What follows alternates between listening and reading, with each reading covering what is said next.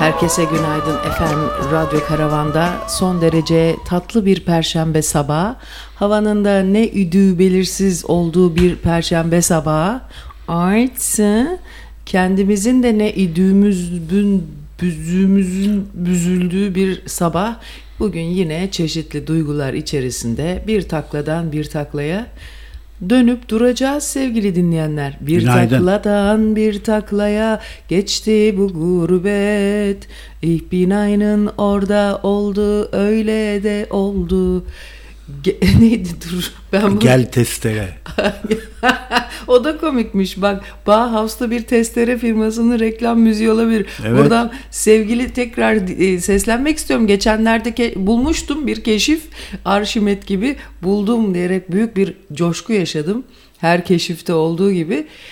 Tel şehriye. Dün çünkü arpa şehriye aldım BİM'den. Tamam mı? Filiz marka. Bunların hiçbirinden para kazanmıyoruz. Yazık, vah gariban radyocu. Kendi kendine reklam. Hem de dandik şirketler, değil mi? Bazıları da ne yapıyor biliyor musun? Böyle sanki hakikaten o şirketin markası, kendi marka değerini yükseltecek markaların isimlerini söylüyor yazısında Instagram'da. Onu hemen anlıyorum ki ulan senin gibi aşk köpeği o niye versin de reklam? Sen hani diyor ki yani ben bunlara layığım diyor. Peki bir şey söyleyeceğim. Ülkelerin de marka değeri var mı sence? Aşk olsun. Danimarka esprini hemen alalım. Onun dışında yani. Onun dışında başka ne tür esprilerin varsa hepsini alalım baştan. Var abi, mesela Almanlar İtalyanlara çok özenirler. Tabii. Bak sen şu işe. Bazı ülkelerin bazı ülkelere sempatisi oluyor. Evet. Bazı ülkelere sempati duyuyor. Evde anası, bacısı, dayısı İtalyana halleniyor. Bak ne güzel bir Alman türküsü oldu, değil mi? Çok iyi. Almanya'da İtalya'ya özeniyor. Evde ana, bacı, hala, elti, bütün süla bacı, kardeş İtalyana halleniyor.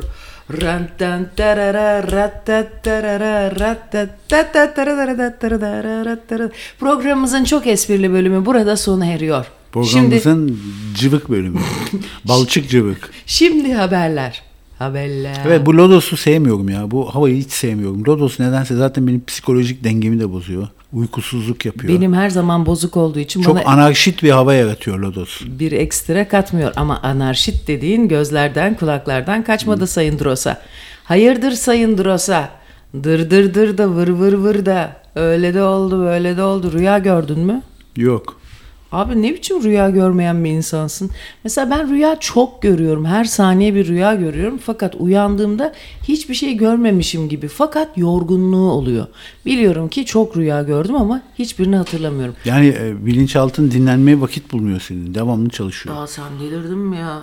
Benim gibi çok zeki insanlar maalesef 24 saat rüyamızda bile çalışırız. Bizler bu hayata üretmeye, belge bırakmaya geldik hele. Ama son zamanlarda biraz öyle hissetmiyor değilim sevgili Toni. Biraz faydalı hissetmeye başladım. Niye biliyor musun? Niye? Çünkü bilinç dışımın dehlizlerine dalmaya ve korkularımla savaşmayayım da korkularımla yüzleşmeye karar verdim. Ay ne kadar klişe konuşmalar bunlar ama ne edeyim anam, ben de okutmalar zamanında popüler kültüre divane olduk. Bir dakika, hayranın olayım. Bir şeyin olayım diyordu da o neydi tam olarak? Dün 14 Şubat'tı, banttan bir yayın zerk ettik sizlere çünkü ev tutmaya gitmiştik. Bir ev bulmuştuk, kaporasını verdik. İnşallah önümüzdeki... O emlakçı da enteresan bir adamdı. Çok değişik bir tip. Çok değişik bir tip. Çok kalender bir insan. Yani beni yanılttı çünkü emlakçılar genelde antipatik olurlar. Sadece çıkara bakarlar. Yine de böyle öyle halden diyorsak. Anlıyor, dinliyor. Ama yine işini biliyor. Mesela dün bir ara muhabbet fazla uzadı, hemen tak diye kesti. Bravo. Değil mi? Evet. Senin gibi bak, sen de beni mesela bazen çok muhabbeti cıvıklaştırırım hemen oradan. Ama sizin yaşınız var ha, bu adamın da yaşı var. Ne de olsa bakın bir şey söyleyeyim çocuklar. 59'undan sonra aklı başına geliyor insanların. Niyeyse 60'ından sonra herhalde Yaradan'a yan bakmaya başlanıyor ya. Ben onunla ilgili olduğunu tahmin ediyorum. Değil mi? 55'ini geçtin mi artık hayatı anlamaya başlıyorsun diye tahmin ediyorum. Senin 3 senen kaldı yani. 3 senem mi kaldı? affedersin, şimdi belki ne iş yaptığımızı sordular, aplikasyonunu indirdiler.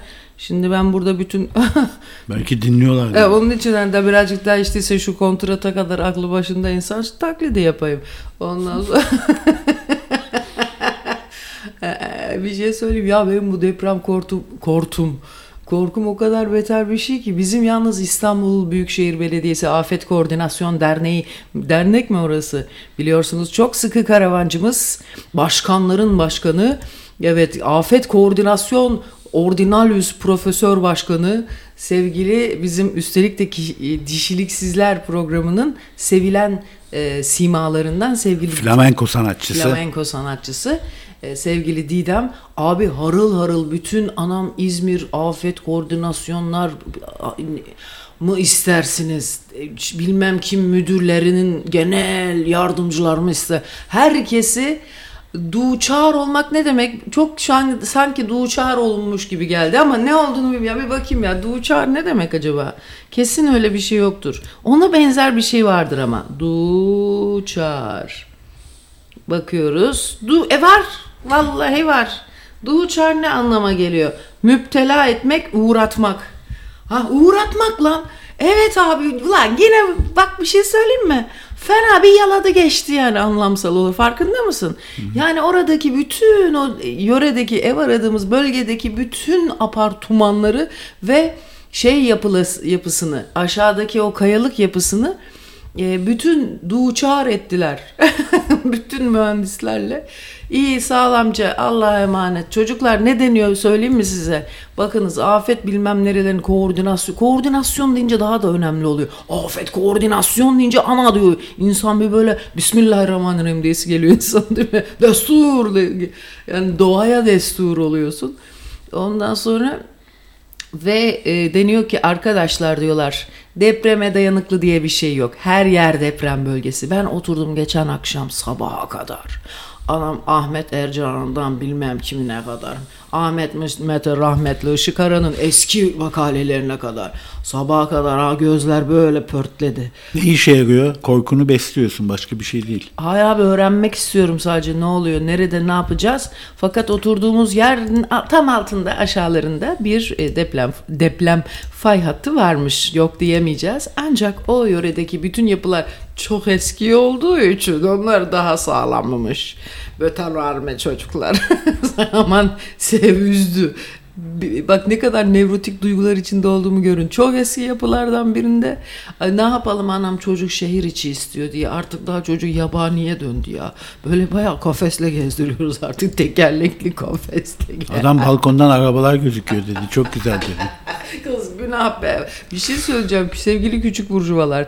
Lütfen o bahçeyi birazcık da deprem tehlikesiyle yaşayalım ya. Vallahi çocuklar çünkü daha tehlikeli. Vallahi öyle yani, ormanlık yerde kafesin içinde beslediğiniz çocuklar depremden daha tehlikeli hale geliyor ergenlikten sonra. Ana, nefret ediyorlar sizden. Beni tıktınız ormanlara diye.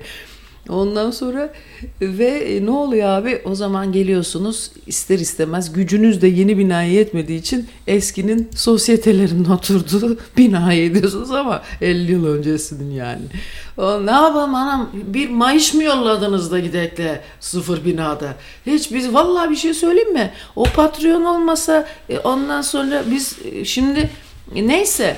Çok şükür bakın, görüyorsunuz, her işe koşturan radyonuz Radyo Karavan'da hep birlikte sizlerle birlikte olmanın haksız kıvancı içerisindeyiz. Şimdi diyeceksiniz ki ne haber? Gayet iyiyiz. İşte gördüğünüz gibi çok şükür CRP'miz düştü. Her şeyden önce sağlık.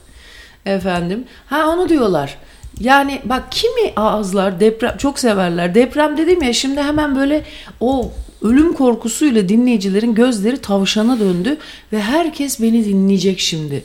Sayın dinleyiciler, size sesleniyorum, depremle ilgili konuşacağım. Hepsi kurt köpeğine döndü. K9'lar, K9'lar. Bu bir şeyse, bu Güneydoğu Anadolu'nun ve Doğu Anadolu'nun rakamlara artikülatif hatalarla yaklaşımları çok hoşuma gidiyor. Nedense 15 tane K9'lar. Hani 15 tane ikinci heceye veriyorlar. Halbuki bak şehirli insan, köylü insan son derece biliyorsunuz oportunist insan çeşididir. Hayatta kendi idinden başka hiçbir şey düşünmeyen insan çeşidine köylü denir malum. Fakat şimdi kent köylüler ise şöyle oluyor. Onlar rakamlara daha aşina oluyorlar. Türkçemizde ilk heceye verilen yüceltme işareti, yani nedir, eskiden vardı Türkçemizde, artık TDK onu kaldırdı. İnceltme işareti dediğimiz o şapka. A'nın üstüne yakışıyor genelde. Bravo. Ondan sonra ve o A'nın... Başka bir harfe de konmuyor galiba A dışında. Evet, ama Almanca'da A'ya galiba 2 tane nokta koyuyorlar. Ey diye okunuyorlar ondan sonra. Değil mi? Öyle de bir şeyleri var. Değişik. Ne alakası var? Türkçeden bahsediyorsun. Şimdi ben de çok dil bildiğim için hani Fransızca'da da 2 nokta var. Ha, neresinde var? 2 nokta E'nin üstüne yakışıyor daha çok. Hadi ya.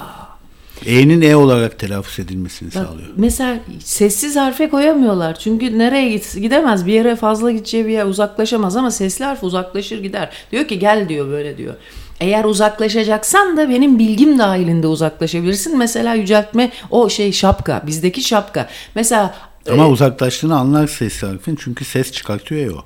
Öbürü sessiz olduğu için sessizce uzaklaşır. Evet.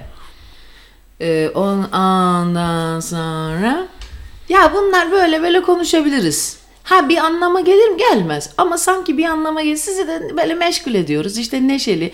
Bazen böyle olan doğru mu söylüyor acaba diye böyle bir doğru tınısı da veriyor. Ama olmadığını da biliyorsunuz içten içe. Böyle güzel bir program işte yani. Daha ne yapacaksınız? 106 İstanbul. İstanbul FM. Ya da Wrangler Boeing 70 points 100 Global Life Power. Power FM. Power FM. Ben Cem enerjiye Cemilay. Bak be. Ben Cem Cemilay. Öyle oldu böyle oldu. Hayatta şöyle gidiyor böyle gidiyor. Size bütün radyocuların taklidini yapabilirim karakter olarak ama şimdi iyi olur ya. Ben de ne kadar Engin Ardıç'a benziyorum ya. Peki o adam öldü mü? Galiba öldü ya o. Allah rahmet eylesin eğer öldüyse. O yaşıyorsa Allah ömür versin, kulakları çınlasın mı? Niye çınlıyor hiç tanımıyorum ama ben bir şey söyleyeyim mi size? Ya bu sosyal medyada öldü mü diye şeyler ne kadar fena. Ben aynısını yapıyorum. Sonra çıkıyor ki çocuğundan mesela haber geliyor. Hayır, babam turp gibi sağlam yaşıyor diye. Çünkü babası tabii ya da annesi bizi dinleyecek zibidilikte olmayan başka zibidilerin çağından olduğu için onlar da zamanının zibidisi. Arkadaşlar, her gelen yeni nesil zibididir. Zibidi gibi. Zibidi gibi bir dünya, ra ra ra ra ra ra, zibidilere seslenen dünya, pap pap pap pap pap. Yazık, o da dinliyor. O da dediğim sadece birinci tekil şahıs diyerek sizleri aslında anlatmak istiyorum efendim. Buyurun efendim, ben bile sıkıldım yani kendimden. Buyurun Toni Bey, lütfen. Neye buyurayım? Dünyadan ve Türkiye'den haberler tabii ki. Ya da çok tatlı espriler. Neler olacak? Evet, işte şimdi bu bankacılık sektörü ilgiliyor ya, kredi kartları değişecekmiş falan. Artık şey olmayacakmış, ne o, taksit olmayacakmış falan. İyi bir şey o. Ve bu arada Financial Times'a bir haber düşüyor. Bütün üst düzey bankacılar senede 2 kere buluşuyorlarmış gizlice. Hadi be. Tabii. Böyle lüks otellerde ya da kraliyet saraylarında kamuoyuna açıklanmadan birleşip orada bir şeylere karar veriyorlarmış. Ama ne kadar zamandır? Ya bizim bankaların alakası yoktur da. Başka büyük bankalar işte. Putin açıklama yapmış. Rus bilim adamları kanser aşısını bulmaya çok yaklaştı diye. Hadi be. Güzel bir haber. Ama yani onlar çok yine küçük bir bölümüdür. Değil mi? Küçük bir bölümünü şey yapıyordur. Ya arkadaşlar, 100 sene sonra bulunacak. Bunu tamamen bence bulacaklar. Ama bir 100 sene yaşamamız lazım. Benim annem kanserden ölmüştü 1979 yılında. O öldükten 2 ay sonra da böyle bir haber çıkmıştı. Bak, sene 79, şimdi kaç oldu hala bulunmadı. Evet, bir şey söyleyeceğim. Aslında ben çok yakınım mesela çok fazla yaşamaya. Bak, benim 100 yaşına gelmeme sadece 50 sene kaldı. Evet, senin sesin bir de hiç değişmiyor. Bak, geçen gün 6 sene öncenin programını koymuştum pazartesi günü. Çok beğenildi. Orada senin sesinle hiçbir fark yok diyorlar. Benimkinde varmış. Ama benim osurumu kesti bu bakteri 11 ay süren antibiyotik. ben deveyi yamultur be, beni mi yamultmayacak? Ben de öyle. Ben Deniz Ayçeşen Başkan, deveyi yamultur. Devenin bile osurunu keserim sayın dinleyiciler. Sakın benimle ağız dalaşına girmeyin. Şöyle fikirsel olarak. Bilgisel demiyorum bakınız, fikirsel olarak. Pisliğe bağlarım, sonunda küfüre başlarım. Baktım ki çok artık çok sinirimi bozdunuz. Orada pislik yapmaya başlarım. Ancak ve ancak eğer ya ben üşeniyorum şu anda, kendimi övmeye üşeniyorum. Düşünebiliyor musun? Fakat annem ne kadar rahmetli kendini över. O bir markaydı o konuda. Abi annem ne kadar kendini, babam da megalomandı, hatırlamıyorum onun kendini övdüğünü ama şey geliyor yani, haberleri gelirdi, Ayça baban çok manyaktı diye. Ya bunların hepsi çocuklar, annem narsist. Sende genetik yani. Bende genetik. Genetiklik varmış ya. Evet. Fakat çok güzel bazı... Mesela Karadeniz'de çok iç evlilik oluyor ya. Orada da bir genetik şeylik var mıdır? Bozukluklar oluyor mudur? Karadeniz'de nedense o yaylalar genetik bozukluklar. Çıkamıyor ya yaylalardan. Kış oluyor, kar basıyor falan. Evet. Kar basıyor deyince kül bastı aklıma. Kar bastı, kül bastı. Kül bastı et yemeği mi, tatlı mı? Aşk olsun, aşk olsun. Tabii ki tatlı Toni. Etli yapan da vardır. Bir de küllü bir et var ama ya. Kız her boku yiyorlar. Kesin etli külbastı yapan da orospular vardır ya. Ben onu hiç sevmiyorum o şeyleri ya. Tövbe estağfurullah. Bu ne ya? Ay ne var, tövbe estağfurullah, tövbe. Ay çok acayip bir resim gördüm. Çok şiddet içeriyor programımızda, kesinlikle bahsetmeyeceğim sevgili dinleyicilerimiz. Programımız bütün dehşetiyle devam ediyor. Evet, Putin bir açıklama daha yapmış. Biz demiş başkanlık seçimlerinde tercih hakkımız olsaydı Trump'ı değil öbürünü seçerdik. Biden'ı seçerdik diyor. Evet. Trump'a sempatisi olmadığını söylüyor yani. Normal tabii. Senin bak bir deli olarak Trump'a sempatin olması lazım ama. Ya Toni'cim, siz beni deli sanacak çünkü yüzeysel ve... Trump'ı görsen sopanı saklar mısın? Sınırlı zekada olduğunuz için beni tabii ki deli sanacaksınız. Ben bunu bilmeyecek bir insan mıyım sizce? Ben sizin ne kadar sınırlı olduğunuzu bilecek kadar sinirli bir insanım. Hah, bravo. Ben seni üzmemek için dedim. Külbastı ettir diyor. Hadi lan. Evet. Kalbura bastı tatlıdır diyor. Doğru söylüyorsun. İşte anca o kadar zekaları çalışır. Gel böyle Allah aşk köpekler. Sevgili dinleyicilerimiz, programımız bütün dehşetiyle devam ediyor. Şu anda çok güzel bir yazı arıyorum. Ancak bulamıyorum onu. Sabahleyin bak 5'te yine kalktım. Buldum. 5'te kalktım, atölyeye Büyükşehir'i çalışıyor. Onlara bazı paragraflar yolladım. Sizi sevgili çoban dinleyicilerimize de söyleyeceğim çeşitli şeyler olmalı mı? Olmalı. Şimdi Spinoza gireceğim. Hemen içi sıkılacak Toni eniştenizin. Yo, ben Spinoza'yı çok severim. Güzel. Bak o çok güzel bir lafı var. O hiçbir zaman beynimden çıkmadı. 35 senedir aklımdadır. Diyor ki insanlar doğru şeylere yönelmezler. Yöneldikleri şeyleri doğru sayarlar. Bu insan sübjektifliğinin, evet, insan tek taraflılığını bu kadar güzel anlatan başka bir laf yoktu. Çok güzel. Fakat ben yine konuyu kendime çevireceğim örnek vatandaş olarak. Ben böyle değilim. Sen öyle değil misin? Ben öyle değilim. Sen öylesin. Sende güzel demagoji var ablam. Abici bak, bunu siz bakın, her zaman söylüyorum. Siz sınırlı zekada olduğunuz için Sayın Toni Drosa ve senin gibiler, sabit fikirli sınırlı zekadakilerin beni anlamalarına imkan yok. Bak karıştırdı diyor herkes. Tamam mı lan? Bu arada Viagra var ya. Bunların da tek bir Viagra Alzheimer'a iyi geliyormuş. Demiştin geçen gün. Evet, bravo. Dinleyicilerimiz işte üstlerine düştü. Çocuklar, siz fikir yürütmeyin. Siz bizimle laf dalaşına girmeyin. Sizin göreviniz burada mayış yollamak. Hadi be abi, herkes işine gücüne baksın. Hadi bakalım.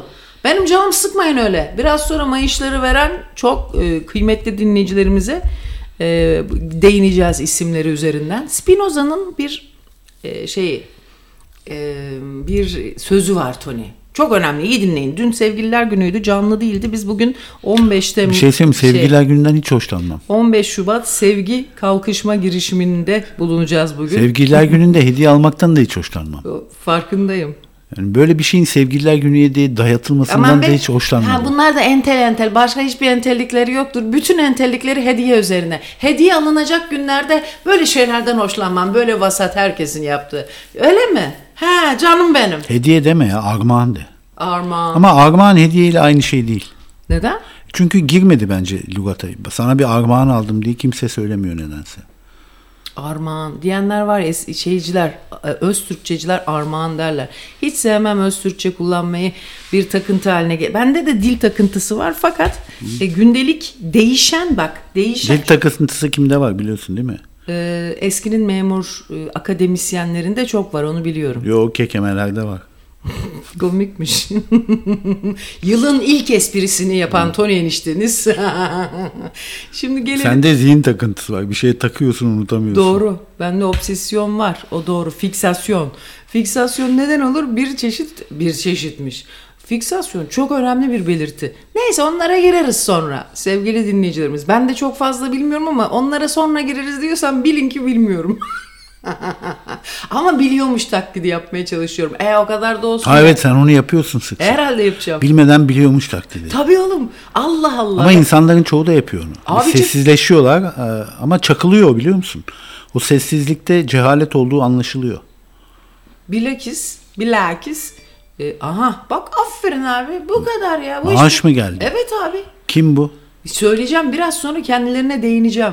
Dinleyicilerimizin reklamları ne de olsa maaş yapıyorlar. Karşılığında reklamlarını yapacağız, bildin mi? Bir şey söyleyeyim, bak bu sabah kahve içmedim ya, kendimi çıplak hissediyorum ha. Çünkü çok erken kalktı diye. Çok son anda kalktım ben. Ve Ayça Şen sürpriz yapmış. Göz yumurta yapmış. Kahvaltı hazırlamış. Bir güzel kahvaltı ettik. Çay içtik. Ama kahveye vakit olmadı. Evet. Ve kahvesiz afyon kesinlikle patlamıyor bende. Evet. Biz çünkü çok İtalyan bir aileyiz malum. Kahvesiz güne başlayamayız. Üstelik mokka'yla beraber. Kimisi çaya var böyle takıntısı. Çay içmediği zaman başı ağrıyanları biliyorum ben sabahları. Mokka'yla beraber. Biz İtalyan ailesi mokka'yla beraber, siz çayıyla beraber. Allah'ın köylüsü dinleyicilerimize ne kadar iyi insanlarız değil mi bey? Hep köylülere yayın yapıyoruz ve onları hiç küçümsemiyoruz değil mi bey? Hem de çok da fakirler olmalarına rağmen baksana şu maaşlarına, hiç kimse yollamıyor değil mi bey? İyi ki İtalyanız da. İyi de ayın ortası abi. Hayır, hiç fark etmez, İtalya'da olsaydık. Allah'tan ki bu Avrupa Birliği fonu var da, değil mi bey? Bir şey söyleyeceğim, şu Avrupa Birliği fonunu emzüklemek için var ya abi, öyle bir projeler üretmeye başladım ki, nasıl bir bulsam o kaynağı var, mucuk diye. Ama var ya, böyle 2 kuruş kafası, böyle işte beynel milal bende yok ama hani proje üretebilecek kadar yetilerim var, tamam mı? Ondan sonra onlara bir uyansam var ya, nereden kaynağı var, onunla böyle bir emzükleyeceğim. Var abi, emzükleyenler var çünkü bizim dinleyicilerden de bazen bana yolluyorlar. Ayça şuradan. Bir şey söyleyeyim mi? Yardım dediğin de Avrupa Birliği deprem için öyle bir yardım yapıyor ki bize tarihe geçmemiş böyle bir rakam. Hadi be. Evet, toplam 1 milyar euro yardım edecek bu geçtiğimiz deprem için. Kızılay mı? Ve bunun ilk 400 milyon euro büyüklüğündeki ilk kısmı için anlaşmada imzalanmış. Ne yapacağız karşılığında? Parayı alacağız abi. Neye vereceğiz? İşte onu da depremde kullanacağız. Herhalde onun teminatını da bu anlaşmada alıyorlardı. Ama ne yapacağız biz? Yani teminat olarak ne veriyoruz onlara? Hiçbir şey. Yardım ne demek biliyor musun? Karşılıksız yani. Avrupa niye böyle bir şey alıyorsun parayı. Çünkü senin çok büyük bir deprem geçirdiğini biliyor, gördü ve yardım etmek böyle istiyor. Bu kadar iyi milekiler mi? Böyle yardım şeyleri var. Abi vardır be ekmekleri ama kimseye öyle karşı. Rekor tutar da bu yardım ama. Hiç bu kadar büyük bir yardım olmamış. Hadi ya. Orada bir vana bulacağız. Çocuklar, bizim yapmamız gereken oradan ince bir musluk abi, baksana şelale akıyor. Bak şelale pislik insan şey. Ya deprem değilmiş diyelim ki, meğersem deprem yardımı değilmiş. O diyelim ki işte başka bir şey yardımıymış. Oradan bir ufak bir musluk bulmamız gerekiyor. İşte emzükçülük bunu gerektirir diyerek programımızı bütün hızıyla devam ettiriyoruz. Bu arada bizim emekli olan memur arkadaşımız Asena diyor ki memurlar bugün maaş aldı, yüklenin onlara diyor. Ya keriz Asena ne yaptığını anlatayım mı buradan? Arkadaşlar şimdi... Emekli oldu değil mi? Yanlış zamanda emekli oldu. Abi çok büyük keriz. Bak şimdi bu gerizekalı sürekli böyle zengin olmak için, Amerika'ya gitmek için, biliyorsunuz Uganda'yı manitaya kovaladı, Amerikalı manita ki herife yamanacak diye. Herif ne yaptı? Hemen uzadı. Ondan sonra gerizekalı. Ulan Asena süper zeka bir kızsın. Şahane memelerin var. Tabii canım. Ben gerçekleri söylüyorum. O biçim güzel seksi manitasın sen. Neden böyle magandalıklar yap? Maganda ama işte Sivaslı değil mi kız? Bunların hepsi böyleyiz biz ya. İlla magandalık. Kardeşim ne yaptı biliyor musunuz kız? 2 tane üniversite daha bitirdi. Bak Kamu yönetimini gitti mülkiyeli biri bu, tamam mı? Mülkiyeyi bitirdi. Çok çalışkan, İngilizcesi hayvan gibi İngilizce biliyor. Ondan sonra fakat kendi değerini... Zehir zeka zaten. Zehir zeka, çok komik, çok değişik bir cins. Hiç kimseyi yargılıyor. Mesela iş yerine bir devlet dairesinde çalışıyordu, ismi lazım değil. Ondan sonra oraya, yok söylemem. Ondan sonra orada çalışıyordu. Öğle yemeğine pizza çağırttırdı. Pizzacı çocuk bundan 25 yaş küçüktü. Hemen kapattı manitayı, bak. Değil mi? Yani söylemeyecektin. Ama canım niye söylemiyorum? Bu bizim şerefimizdir. Kadın kardeşimizle gurur duyuyoruz. Bunlar çok güzel hareket. Fakat aynı kurnaz Asena gitti abi, emekli oldu ve 20 bin lira maaş alıyordu o zamanlar memurlar. Bu keriz emekli oldu. 2. ay 40 bin liraya çıktı maaşları. Bu şu anda götünü yerlere çalıyor. Geri zekalı. Ay tövbe.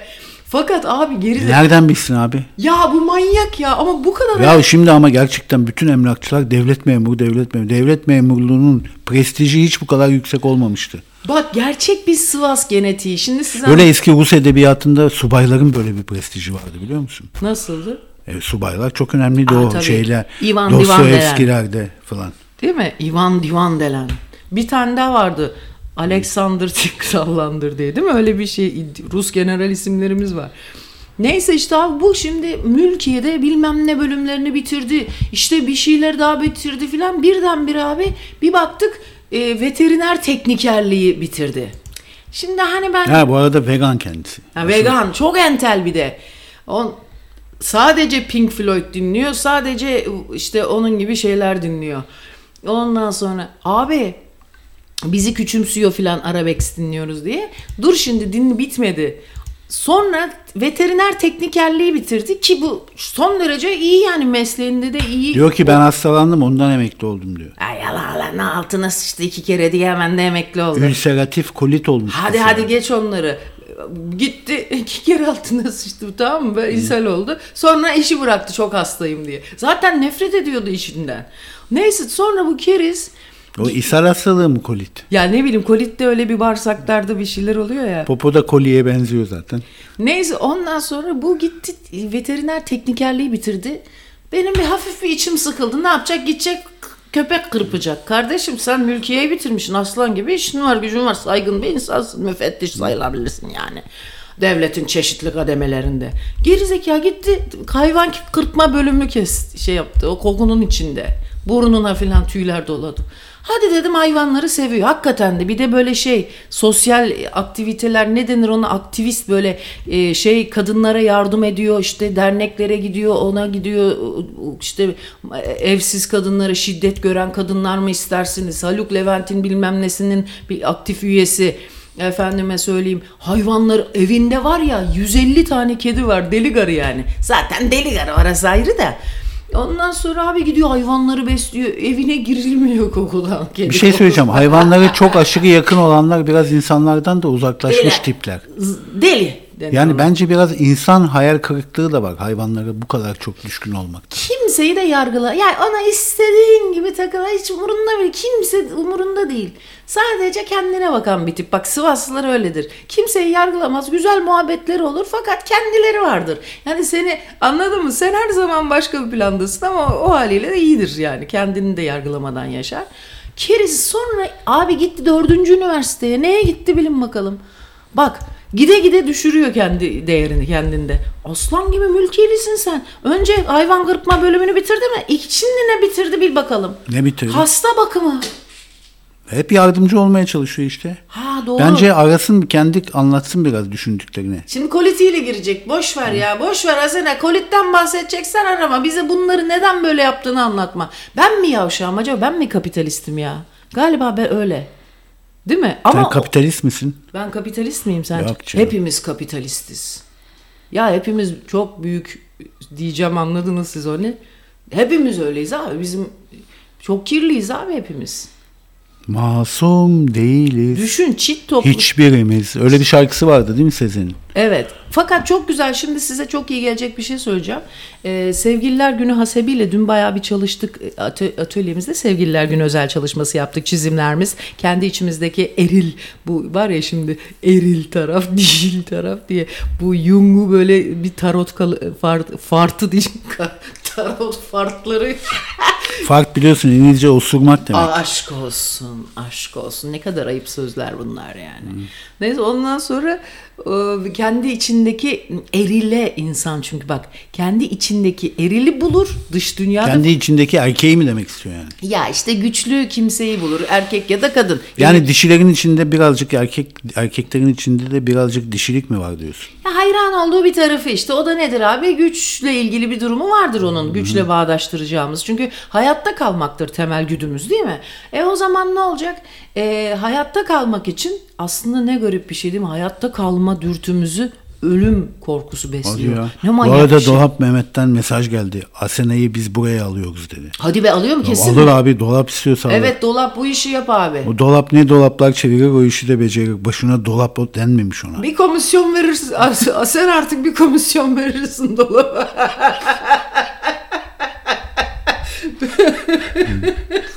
Ya pislik radyo ya, bakmayın siz. Yoluna çocuğa dinletmeyin siz sayın abi dinleyiciler. bence Asena işi biliyor bak, özgürleşme çabaları. Bütün bu emeklilik, çocuğu yatılı okula verdi. Şimdi hür general dolaşacak dünyayı.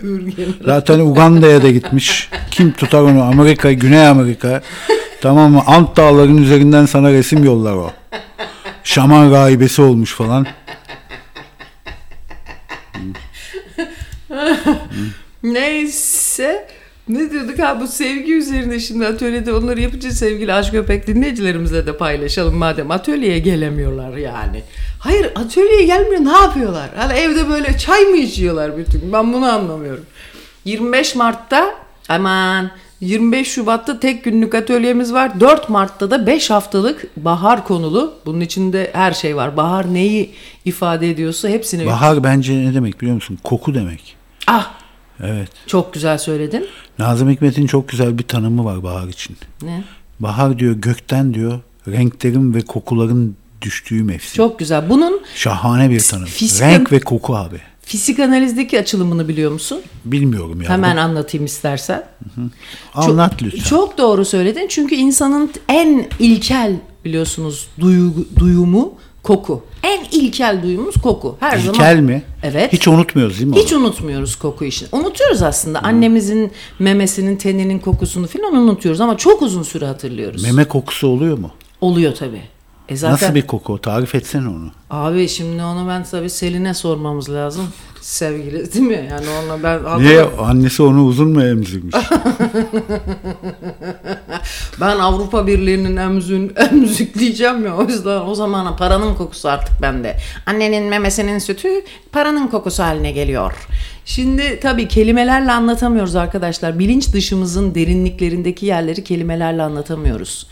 İmgeleri de yorumlayamayabiliyoruz. Ama bir koku duyduğumuz zaman bak bir şey söyleyeyim, kokuyu, renkleri de anlatamıyoruz. Renk anlatılmıyor. Ancak benzetebiliyoruz. Bak evet. Renklere bak, renk isimlerine bak, hep benzetmedir. Eğretilemeler. Kahverengi mesela. Kardeşim kahverengi de kahve 1700 yılında Yemen'de bulundu. Özdemir Paşa bulmuş getirmiş İstanbul'a. O rengin adı neydi kahveden evvel? Bir rengi yok muydu onun? Adı yok muydu? Veya güzel. Turunç da benzetmiş. Evet. Ya da kalkıyor kavun içi. Ulan kavunu keseceğiz, içine bakacağız. İçindeki rengi o olduğunu anlayacağız. Evet. Şimdi bir şey söyleyeceğim. Aslında sabahki araştırmalarımın başlangıcını söyleyen, yine de ne de olsa sezgilerini, temiz kalpliliği ve dürüstlüğünden beslenen bir insan olduğu için kendisini sevdiğim fakat çok da haz etmediğim eşim sevgili Toni Drosa yine bir konuyu tamam hatırlattı. Konuyu başına getirdik. Bir psikanalist gibi, gördüğünüz gibi hepimizi en baştaki soruya getiriyor. Bilmeden ama. Bilerek yapamaz İzmirli bunu. Neyse, şimdi bu söylediğin şey eğretileme dediğimiz, yani metafor dediğimiz şey ile ilgili. Jose, herifin adı neydi ya? Bu herifin adı ne? Bak bende niye böyle bir kompleks var?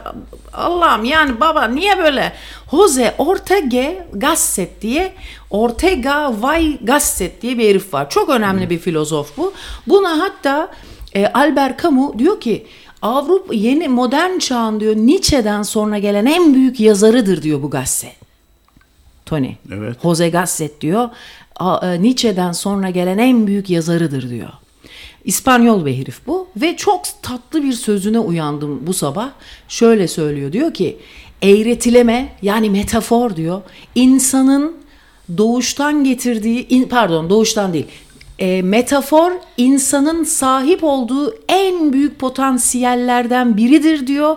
Ve bu bir sihir gibidir diyor. Bak çok önemli bir şey. Sihir gibidir. Çünkü ben yazı yazarken ya da bir sanat üretirken bazen öyle bir coşku duyuyorum. Öyle acayip kendi karanlık kuyularıma girip onları aydınlatabiliyorum ki öyle hissediyorum tabii. Bunu aktarabilmek de o sanatın gücüdür aslında. Diyorum ki lan ben sihir mi bu diye bazen korkuyorum. Çünkü de biliyorsun Toni, şiirin de sihir olarak algılandığı kutsal zamanlar var Toni. Öyle ilk değil mi, kutsal zamanlarda şiir öyle bir insanın içine, öyle garip yerlerine, karanlık kuyularına, kuytularına öyle bir ışık tutuyor ki sihir gibi. Halbuki bu bilinmezliktir değil mi? Sihir nedir? Kendi bilinmezliklerimizi bulduğumuz için bizi korkutuyor. Sihir korkutur. Çünkü niye? Bilinmezden biz korkuyoruz. Niye bilinmez? Çünkü bastırdığımız için bilinmez. Niye? Çünkü korktuğumuz için bilinmez. Tanımlayamadığımız için bilinmez. Niye tanımlayamıyoruz? Çünkü onu tanımlayacak bir dile sahip olmadığımız için, dil öncesine sahip olduğu için bilinmez. İşte bu yüzden koku çok ilkel ve önemli. Şimdi bununla ilgili İnsanoğlunun sahip olduğu en büyük potansiyellerden... Bak, bizim Tayfun var ya, Homo erectus'tan, evet, diyor ki meme diyor sütlaç gibi kokar diyor. Doğru. Doğru mu? Bravo. Okay. Ama çok kötü tadı onun. Öyle biz zannediyoruz ki anne memesinde tatlı böyle o damak hissini biz tatlıyla karıştırıyoruz. Ama ben halbuki, sütlacı tarçınlı severdim. Bak, böyle bebe olsam demek ki bir elimde de tarçın olacak. Sütlaç yerken gerçekten çok güzel söyledi o sevgili dinleyicimiz ve aynı zamanda Homo erectus programcımız Tayfun. Ondan sonra çünkü sütlaç yerken insan damağıyla o pirinçleri... Bu arada bizim Batur var ya. He. O Özdemir Paşa var ya kahveyi getiren. Onun da torunuymuş. O Batur da bu kadar adamın torunu, çok önemli eskilerin torunu. Ağacından böyle avutları çökmüş yaklaşık hepimiz. Canım. Hepimiz gibi canım. Yani ağaç değil, komiklik yapıyorum. Bazen bazı kelimeler çirkin duruyor nedense. Tekiyle indirdik ya, halbuki çoğuldayken hepimiz aşıkken ne güzel, ama tek bir kişiye söyleyince insanın bir saniye canım, niye herkes burada bir şeyken niye ben öyle, aman en acınız benim be, amma da utanıyorsunuz bu, sanki öyle bir şey söylüyor, insan ölmekten utanıyor bence ha. Çünkü ölmekte... Peki öleceğini hisseden hayvanın uzaklaşmasına ne diyorsun herkesten? İnsan ölmekten utanıyor. Utanıyor, onun için zaten uzaklaşıyor hayvanda. Ölmek küçük düşürücü geliyor ona. Abi çok ve acayip. Uzaklaşıyor hayvanlar ölmeye çok yakın. Çok acayip bir şey bu. Üf. Ulan sevgililer gününde şu Allah'ın ettiğine bak ya. Bak sevgililer gününde bu çoban belki hediye almıyor filan ama yüce Rabbim bana. Aha da gökkuşağı kız. Allah belan versin, şu an gökkuşağı var, bunu çekeyim. Diyecekler deli. Bak sen de bak, ben bazen çünkü bak Allah, bakar mısın kız şuraya. Bak ya, ay yüce Rabbim benim ya. Vay be. Aman şimdi erkek olurum. Bak şimdi bu Bahar ve Mehmet'den... Pardon ya, şu anda Tas'ta bak ya, çok latif be abi. Diyor ki bak gökkuşağını getirdim, güzel bir hediyemi anladın diyor. Çünkü sevgiye dair sana ölümden insanın utandığını uyandırttım. Bu kıyamı unutma, sevgililer günü hediyemdir diyor, 15 Şubat. Diyor ki ben 14'ten konuşmuyorum, bir adım sonra. Daha enteresanını söyleyeyim diyor Allah şu anda. Abi gökkuşağını da çıkardım üstümde. Fakat bir de güzel bir atasözümüz var. Gökten affedersiniz mancuk yağsa bize düşer diye. Şimdi şu anda erkek olacağım. Gökkuşağının altındaki, çünkü kızlar erkek olur, erkekler kız olur derler. Öyle mi? Aşk olsun tabii. Şu anda işte bize gökten bir şey düştü yani, yine kafamıza kart diye. Allah'ım şaka. Ya bunlar da hep böyle riskli ya. Biseksüeller ondan mı gökkuşağını daha çok seviyorlar? Aman hepsi kardeş. Herkes kardeş. Aman ne bok yerseniz yiyin sevgili dinleyiciler. Hiç umurumda bile değil. Şimdi şeyle ilgili Dante. Diyeceksiniz ki aha da Ayça vay diyeceksiniz. Şimdi Dante diyor ki güneşle öteki gezegenler diyor sevgi, yani bütün kainat sevgiyle yönetilir diyor. Biz hep Mevlana diye biliyoruz ya da işte İbn Arabi falan, çok büyük böyle İslam alimleri der diyoruz ya. Abi Dante de diyor bütün kainat sevgiyle döner diyor. Ama biz o kadar ileri gidemiyoruz topraklarda. O yüzden bakın mesela bir arkadaşımız vardı. Çok zeki bir çocuktu. Bu örneği her zaman veririm. Stand-up'lar yapardı. Fakat çoban bir aileden geliyor ama yani ileri derecede zekası yüksek bir arkadaşımızdı. Bu dine verdi kendini. İşte tekkelere gitti filan falan, bir erkek çocuk. Bu arkadaşımız, erkek arkadaşımız. Hepimizin çok sevdiği bir dostumuz. Çok komik. Ama size anlatamam. Sizin yani onun komikliğini anlayabilmek için de cesaret gerekir. Hakikaten hayatı yaşayacağım diyerek kartları açık oynamanız gerekir. O herkesin yiyebileceği bir halt değildir. Ben yani yarı açık cezaevinde. Ondan sonra abi çok akıllı bir arkadaşımız yine dedi ki, İzmirli ama ben İzmirli'nin her zaman tercih ederim, Doğu Anadolu filan. Yani şeylerdir hani yüzeysel insanlar ama akıllısı çok akıllı oluyor. Hakikaten akıllı oluyor. İzmirli'nin akıllısı harbiden çok akıllı oluyor. Çok az var. Sakın üstünüze alınmayın sevgili İzmirli dinleyicilerimiz. Ben bir tane 2 tane gördüm. Ondan sonra bu arkadaşımız dedi ki, o dedi çok zeki bir çocuk ama cahil olduğu için bilgi olarak dine verdi kendini dedi. Çünkü o zekasını doyuracak bir bilgiye ihtiyacı vardı dedi. Dinde de sanki onu doyuran bir bilgiymiş gibi geliyor ona dedi. O yüzden örtündü dedi. Bak erkek çocuk ama o da bir örtünme sayılıyor. Kafasını bir bilgiyle örttü diye. Buralar sakat konular, girmeyeceğim. Aman hiç girmem. Dünyada dümdüz var mı? Türkiye öküzün boynuzları üzerinde ve dümdüz. Hiç polemiğe girmem. Şimdi bak biraz ara ver istiyorsan, biraz dinlenirsin hem de. Tamam. Değil mi? Bugün çünkü enerjin biraz fazla. Her zaman Allah'a çok şükür. Bu nereden geliyor bu enerjinin kaynağı? Rabbimden geliyor, gökkuşağından geliyor. Şimdi bu baharla ilgili bazı şairlerimizin yazdığı güzel şeyler var. Mesela bir tanesini Nazım Hikmet'ten, bir tanesini Orhan Veli'den. Şimdi bir dinleyici yollamış. Onları biraz okuyalım istiyorsan. Şimdi bu şey var, İtalyan biliyorsun faşizme doğduğu zaman Mussolini bir zafer lazım. Çünkü hep bir diktatörler zafer vaat etmek istiyorlar toplumlarına. Ve kalktılar bunlar gariban Etiyopya'ya savaş açtılar. Habeşistan'a yani. Evet. Ya İtalya nere, Habeşistan nere değil mi? Ay evet ya. Ve işte saldıracaklar. Fakat orada muson yağmurları var. Onların bitmesini bekliyorlar. Mussonili. Yani yağmur var. Bahar sezonu çoksa giremiyorsun yani. O yağmurlar bitince baharda girecekler.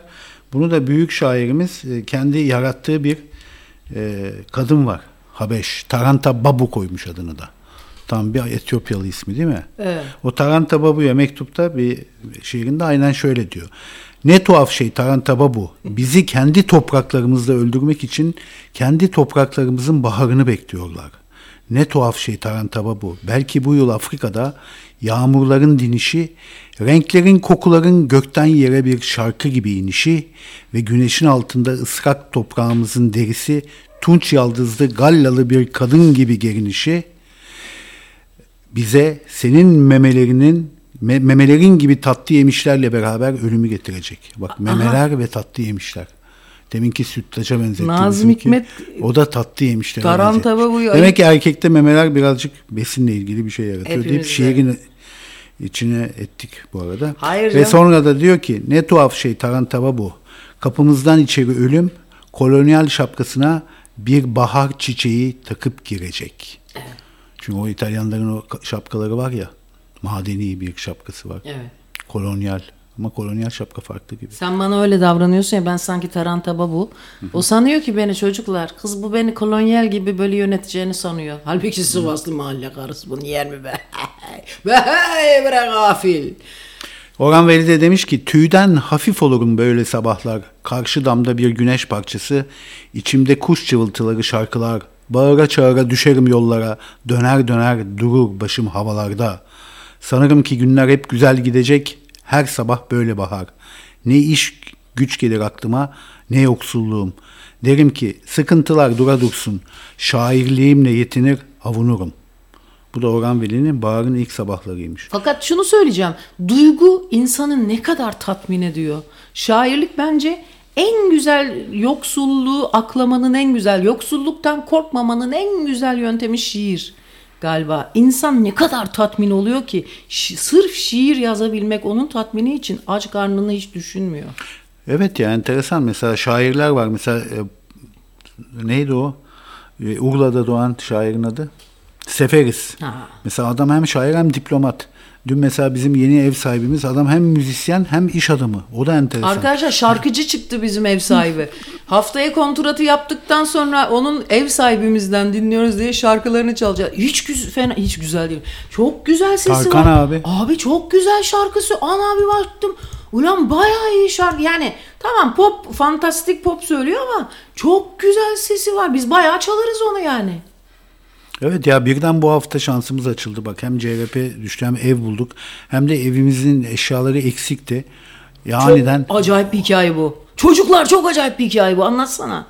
aniden bir Güney Afrikalı bir çift çıktı. Bunlar şeyleri uzatılmamış. İkametleri uzatılmamış. İkamet. Nedense, ve ikamet uzatılmadığı zaman İkame. kardeşim tamam, ben ikamet diyorum, sen ikamet de. İkamet. Allah Allah. D'leri de ayrı yazmayacağım. Var mı? Yazacaksın. Yazmayacağım. Eşem gibi Allah yazacaksın. Allah. Ondan sonra uzatılmadığı için evlerindeki bütün eşyaları satıyorlar. Tabii bu da hoş bir şey değil, ama biz de gittik. Yani, oradan eksik eşyaları da seçtik. Talancı gibi gittik. Ya ama o kadar denk gelmesi yoksa biz o eşyaları tek tek dükkanlara gidip 2 misli 3 misli fiyata alacaktık. Ne bileyim, bu hafta nedense şanslar döndü. Evet abi ya. Evet abi. Şükür olsun. Ya kocaman televizyon bulduk. Kocaman, böyle yepyeni, bir de hepsi. O kadar ucuza, o kadar acayip fiyatlar aldık ki, fakat kendimi yağmacı gibi çok utandım ya. Fakat şöyle bir iyi taraf var. Onlar satmak istiyorlar canla başla. Abi satamazlarsa gidiyorlar ve ellerinde patlayacak. Mesela haciz olsa almam. Bak, asla, Allah korusun. Ama zaten gidecekler, ülkeyi değiştirecek, ellerinde patlayacak. O yüzden aldık. Kendileri ne diyorsa hiç pazarlık yapmadan. Abi eşek gibi, neyse söylemeyeyim fiyatlarını da, nazarı çok kötüdür dinleyicinin. Yani ev eşyalarını da dizdik mi sağa? Allah'ıma çok şükür. O gün sana ben kurban olduğum Rabbim. Sen vallahi yok dersen ayıp ya. Bak hala duruyor orada gökkuşağı. Allah'ım tamam, sağlam geldi. Çok sağ ol Allah'ım. Bak Öyle, Minnet diyor ki bu işe diyor tek bir kelime söylenir diyor. Aleluya. Haleluya. Lan bu çok var ya, çok temiz kalpli çocuk ha. Çünkü bunlar çok şeyler, koyu Hristiyan bir aile. Hatta dün biraz böyle marazlı olur ya, fazla böyle çok fazla iyimser Allah sevgisi, biraz marazlı gibi gösterir ya bu kapitalist sistemde. Hep böyle yumuşak sesler. Öyle mi? Ben böyle şeyler gördüm. Amerikalılarla tanıştım. Mevlevi Amerikalılar. Gerçekten çok naif insanlar. Aynı naiflik şeyde de var. Bu Yehova şahitlerinde de. Bizim aile hariç. Benim bütün o teyzemler, dayımların hepsi, annem hariç ve anneannem hariç, bütün anne tarafım Yehova şahidi oldu. Sonra bıraktılar ama. Ama nasıl kavgacı tipler. Düşünsene, Yehova şahidim de şiddet olmasın diye kan aldırılmıyor, iğne batırılmıyor yani. Bunlar cayır anam, çar büyük kavgalar çıkar. Her sülale yemeği bizde büyük kavga demektir, ama verbal şiddet. Herkes böyle laf yetiştirir. Benim bu saatte 38 bin kilometre Ferrari gibi, aşık Ferrari gibi konuşmamın sebebi bu manyaklardır. Bunun 10 katı kavga ederler. Çan çan çan çan çan çan. Öbürü çan çan çan çan çan çan. Da böyle ta ta ta ta ta ta. Taramalı tüfek gibi herkes birbirini tarardı yemek masasında, ama hiç şiddet yok. Yani sözel şiddet tabii ki çok ziyadesiyle vardı. Neyse, sonra bu insanlar da öyle. Kadın dedi ki biz biz dedi en son bir kiliseye gidip ondan sonra eşyalarımızı toplayıp gideceğiz dedi. Adam da hayır dedi. Türkiye'deki son kilisemize gideceğiz dedi. Ama bu çok önemli, büyük bir fark dedi bu söylediğin.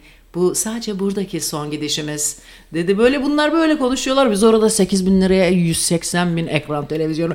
Öyle mi? Allah kabul etsin. Bu yasak ne kadar? Tam bir böyle ben Müslüman evladı. Elhamdülillah. Böylese.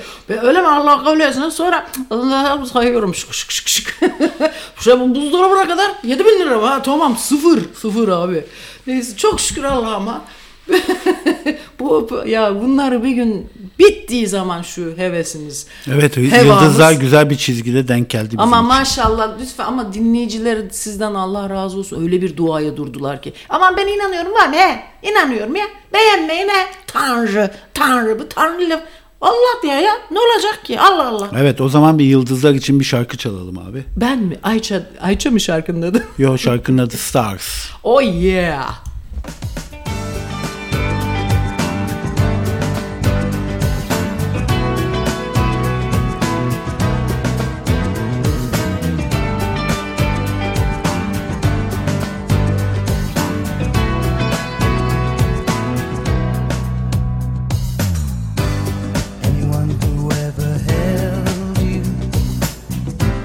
Tell you the way I'm feeling. Anyone who ever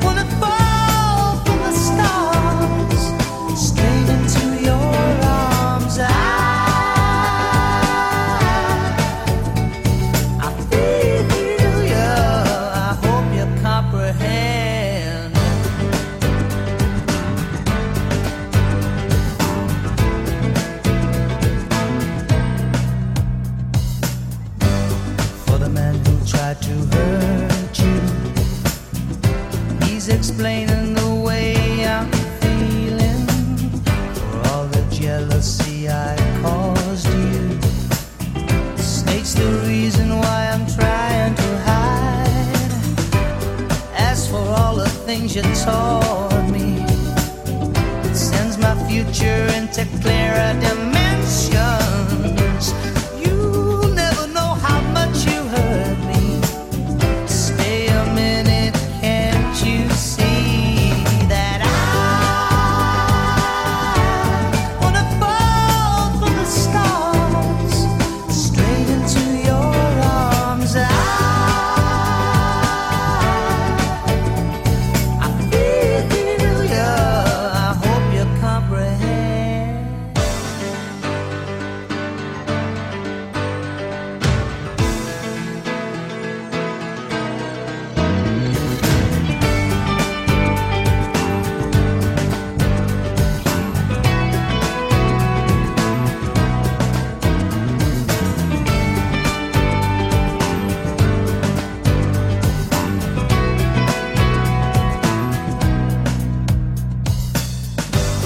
Too many hearts are broken. A lover's promise never came with a maybe. So many words are left unspoken. The silent voices are driving me crazy. After all the pain you caused me, making up could never be your intention. You'll never know how much you hurt me. Stay, can't you see that I wanna fall from the stars straight into your arms? I feel ya, I hope you comprehend. I wanna fall from the stars straight into your arms. I feel ya, I hope you comprehend.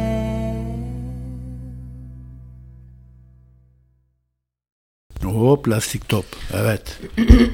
Öncelikle bizlere verdiğiniz bu yetkiye dayanarak hepinizi karı koca ilan ediyoruz sevgili dinleyiciler. Medeni kanunun bize verdiği yetkiyle bütün ilkel olma hakkımı kendimde saklı tutarak tüm hakları mahfuzdur diyerek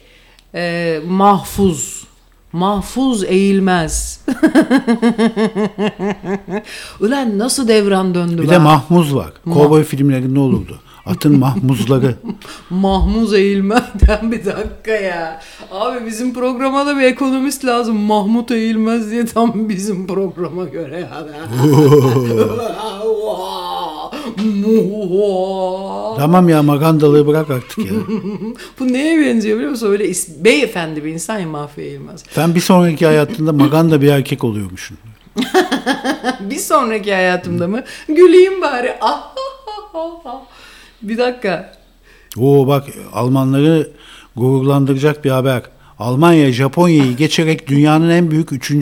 ekonomisi olmuş. Aman ne sevindim ne sevindim. Viyana. Ama sizin eve gideyimmiş. O zaman Siena'lı dinleyicilerimize buradan herkese... Fakat bu 10 yıl içinde Hindistan'ın hem Japonya'yı hem de Almanya'yı geçmesine kesin gözüyle bakılıyor. Bu ne ya? Devletler birbirleriyle mi yarışıyor? Tabii abi, ekonomik yarış bu. Ne kadar gerizekalı bir sistemin içindeyiz, farkında Bu mısınız? arada vatandaşlar da tabii devlet büyüdükçe, ekonomisi büyüdükçe vatandaşlar da refaha ulaşıyor. Ne oldu? Yoruldun değil mi? Hayır, yorulmadım. Kazağının altında yakan kalmış, ona bakamıyorum. Lütfen onu düzeltir misin? Ay fenalık ya. Hayır, arkasında. Ensende. Enseni düzelt. Valla bu kadar mükemmelliyetçi misin sen ya? Tabii. Bende buhar makinesi bile var.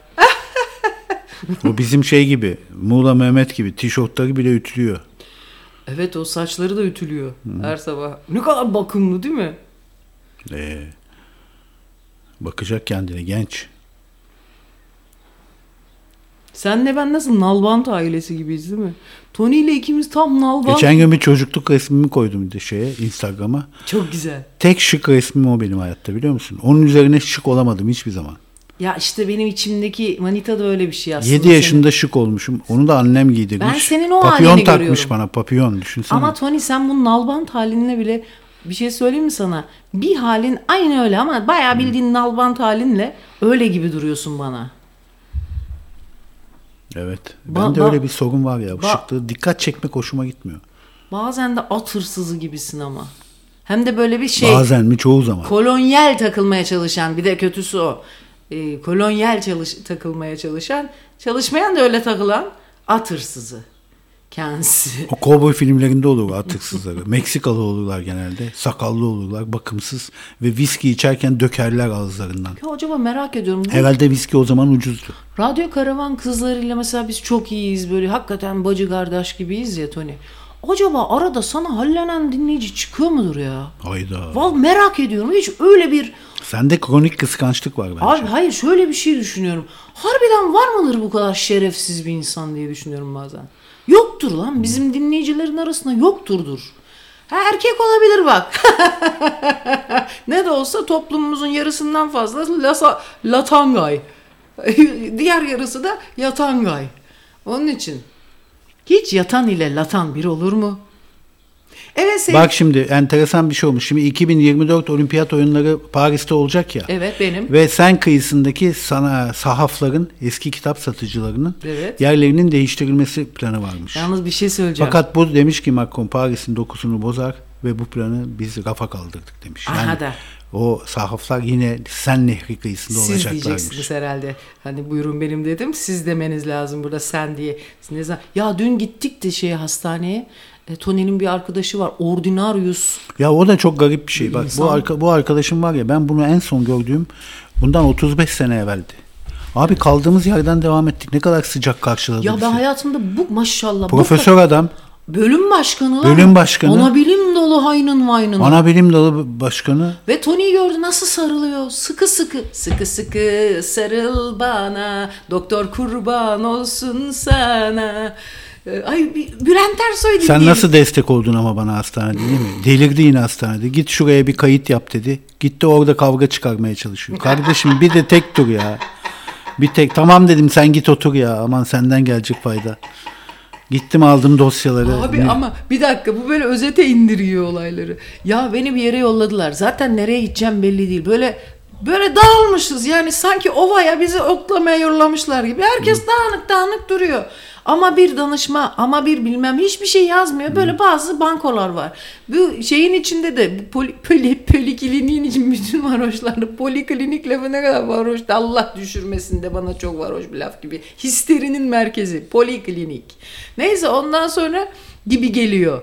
Ya dün onu da anlatacağım. Hastane koridorlarında Toni'yi yürütürken biraz bana bir yarım saat müsaade edersen dünkü olayları anlatmak istiyorum. Ama çok kötüydün yani gerçekten. Yani hastaneye gitmişti, sana diyor ki adam git şuraya yap. Adam bu bastonla hareket etmiyor. Kalktın kavga çıkardın, bıraktın işi. Bombaladın işi yani. Böyle olmaz ki abi. İnsan biraz uysal olur ya. Niye ne seni fişekliyor mesela? Hiç mi bir sıkıntıya gelmeyeceksin hayatta? Bak. Hayır. Her şey böyle cumbulop eline mi düşecek? Hayır bak. Bu bence babanın sana verdiği şımarıklık var. Bak yine benim sinirlerim bozuluyor. Bak şu anda volkan, şu anda dışarı doğru fışkırmaya başlayacağım. Şu anda sinirimden patlamak üzereyim. Çünkü şu olay. Peki baban seni şımarttı mı? Bir sus, dinle beni. Okey. Şimdi ne yaptım? Size anlatayım ben. Abi sabah kalkıyoruz. Boğazına sıçtıklarımı çok özür dileyerek, siz yabancı değilsiniz. Ay fenalık geldi vallahi. Sonra gittim bunların hepsi ikisini gittik mehle ev bakıyoruz. Oradan gittik 2 tane daha gezmeye çalıştık. Gittik kontrat için adamlarla konuşuyoruz. Zaten bir sosyalleşmişim. Zaten beni çok zorlayan şeyler bunlar. Bir de benim psikolojim var işin içinde. Sonra arabayı götürdük hastaneye. Park yeri bulamıyorum. 4 dönüyorum hastanenin etrafında. Evet, park yeri gittim büyük. Bilmem nereye. Hayvan gibi yürüdüm. Çamurlara battım ettim geldim. Panter içinde bunları arıyorum. O zaten yukarıda ya. Zaten geçen gün Urla'da Tanju Okan Parkı'na park etmiş. Bu parkın içine koymuş arabayı. Ceza geldi 700 kağıt. Park otopark değil. Abi Tanju Okan... Gerçi sen otoyu koyunca parkta otopark oldu. Hayır, sırf park yaptı desinler diye fark atmak için park atıyorlar. Tanju Okan Parkı ne Allah aşkına? Betondan bir yer var. Adamın şeyini koymuşlar. Fotoğrafa benzer böyle küçük cüce gibi bir heykelini koymuşlar. O neymiş? Onlar park yaptı. Ya. Ben de gittim aslan gibi parkın içine, heykelin önüne Datça lojimizi, Tanju abimiz hani bir yere gitmek ister, şoför lazım olur diye koydum kenara. Ondan sonra bir ses geldi. Hala 35 KB bilmem ne mi? Dedi evet. Evet dedim. Arabana çek. Ben de beni uyarıyor güzellikle ceza. Ah tabii ki memur bey dedim sevinç içinde. Böyle gay gibi Lubunya koşuşumla diyerek gittim arabayı aldım. Meğer yazmış abi. Niye beni rahatsız ediyorsun madem park parasını verdim de. Alo. Keşke tamam diye hemen yağcıyım ben. Hemen polis dedim hemen. Ha tabii bulunayım abim benim. Niye sen yağcı oğlum yazmış uyara. Bundan sonra ben bitmiştir. Beni aradı çekti değil mi? Ta şu anda tabii ki 2 elim kanda. 2 elim yağda. Filan değil. Bir daha bekleyeceğim. 600-700 kağıtlık park parası verdim ben ya. Düşünün yani. Sırf Tanju abimize şoförlük yapayım diye. Bunlar beni sonra gittim ta nerelerden çamurları battım geldim arıyorum bunları gitmişler. Sonra gittik ve çok sinirleniyorum artık tövbe ya Rabbi bir senedir hasta tövbe. Hastane CRP filan öyle bir tarafım da var yani. Ne oluyor oğlum yani? Hani eski karı orada yatıyor ense. Bize geldi hepsi. Aman ondan sonra. Neyse sonra dedim abi eski karısına abi dedim sen dedim nasıl sefasını sürdün ama sen de el atacaksın dedim hastanede 3. ameliyatta artık dedim. Yok öyle dedim ya. Manita bana ne manitandan abi geleceksin beraber neyse. Hani anladın mı? Öyle şey mi olur ya? Biz de bir yolumuza bakacağız 2 dakika ya. Ondan sonra. Neyse abi. Ondan sonra işte gittik. Hastane gittim. Adam dedi ki arkadaşı çok iyi bir adam. Böyle yani adam sürekli böyle sanki folklor oynuyor gibi. Sürekli çok neşeli. Hani ana bilim haynını. Ama bu kadar pozitif nasıl olabilir bir insan? Aynı da Mr. Spock'a benziyor. Aynısı. Aynı. Kulakları biraz daha uzat. Aynı Mr. Spock. Ondan sonra dedi ki şimdi dedi sen dedi öbür binadaki bilmem nereye ta ebesinin danışmasına yolluyor. Bunu gideceksin bana getireceksin kağıdı yaptıracaksın bana getireceksin dedi. Bu hemen o çok şevk dolu ikisi de. Bu da Ayça hadi bakalım.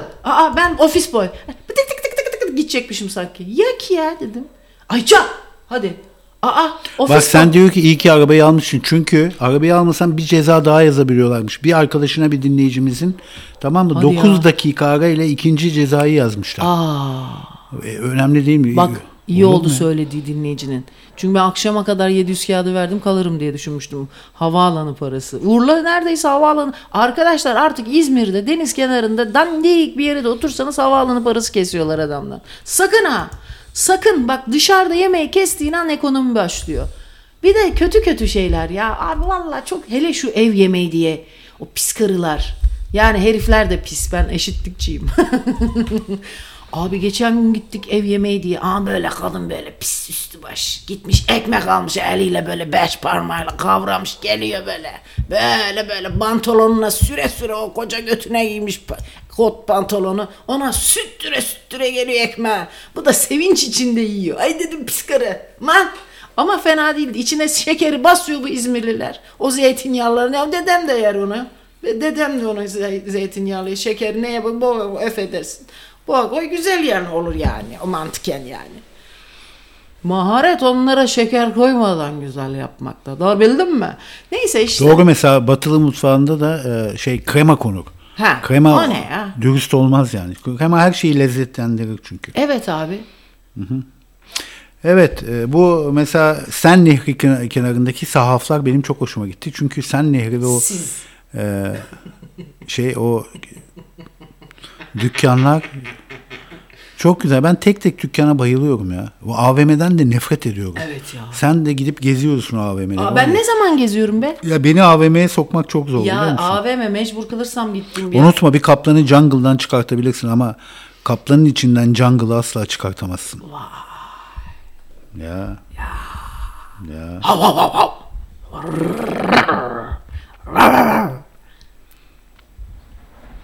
Evet, ikinci bir şarkı çalalım diyor dinleyiciler. Nedir, ne istiyorsun? Şaka mı yapıyorsun? Ya ne Yok yok demiyorlar. Ha, Onlar hep muhabbet istiyor abi. Ya onlar bulmuş beleşe muhabbet. Tabii ki lan anca onlar. Ben yatayım, ben yiyeyim, onlar konuşsun. Bütün gün yatayım. Bu dinleyiciler hep böyle. Onlar anca Bak Erzincan'da altın madeninin bulunduğu bölgede toprak kaydı biliyorsun değil mi? Evet maalesef. O çok üzücü bir şey ya. Dur, dinleyicilerimizden Mayış geldi. Çocuklar o kadar para yolladılar. Söyle ah yavrum. Bunlar memurdu. 15'inde maaş aldılar ya. Ha evet, memurların yakasına yapışalım. Bugün kaçın? Ayın 15'i. Bugün bilemedin yarın. Benim de emekli Mayış'ım gelmiş mi bakayım? Ha bu herifin hep emekli Mayış'ımda gözü var ha. Yok ya. Veririm onu. Evet, Aslı Akoğlu Özaşçılar yarasın, damlaya damlaya göl olsun diyor. Gülzade Aydemir. Bunlar hep yeni isimler. Evet, bunlar Vallahi dinleyici kitlemiz yenileniyor galiba. Hayır, gururlarıyla oynuyor. Kabuk değiştiriyor. Hayır, hakaret ettiğim için mecbur kalıyorlar. Haklıyım, biliyor haklı olduğumu. Çünkü orada anca oturup bizi dinliyor. Demiyor ki bunların cemakkosu yok da bunlara mayış veriyor. Bu radyonun patronu sizsiniz. Dinleyicileri, sayın dinleyicileri. Mayış yapanlar alınmasın. Fakat bizim bir tane çok muhterem dinleyicilerimiz vardı ve çok saydığımız. Hakikaten böyle. Kim o? İsimlerini söyleyemem. Ben bir gün yine buradan böyle çingene gibi mayış istiyordum. Abi alınmışlar. Kardeşim sen niye alınıyorsun? Sen muhterem, belli ki bizim gözümüzde muhterem, asla para lafının yanında etmeyeceğimiz bir insansınız ikiniz de. Sen niye alınıyorsun bundan hocam? Yani ben orada çok garipsedim. Ya da o cüce adam var ya, bize konuk etmiştim. O herif o utanmıyor da, koca herif.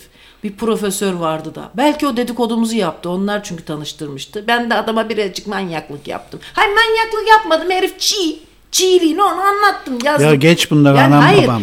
Geç bunları. Hayır, belki de. Levent Yüksel ne diyor? Bana... Bir de muallanın elini tutmuşum diyor. Neyse. Ondan sonra belki de adam dedik, sizin tanıştırdıklarınız mahalle karısı, çünkü bak bu adam, arkadaşlar, akademisyenlerin ve de bütün bu işler, bu tip şeylerle uğraşanların çoğunluğu mahalle karısıdır, ben size söyleyeyim. Bak İsveç'te otistik ve zihinsel engeller arasında flörtü kolaylaştırmak için çöp çatan uygulaması DigiV kullanıcılara açılmış. Yani onlara özel bir çöp çatan sitesi yapılmış.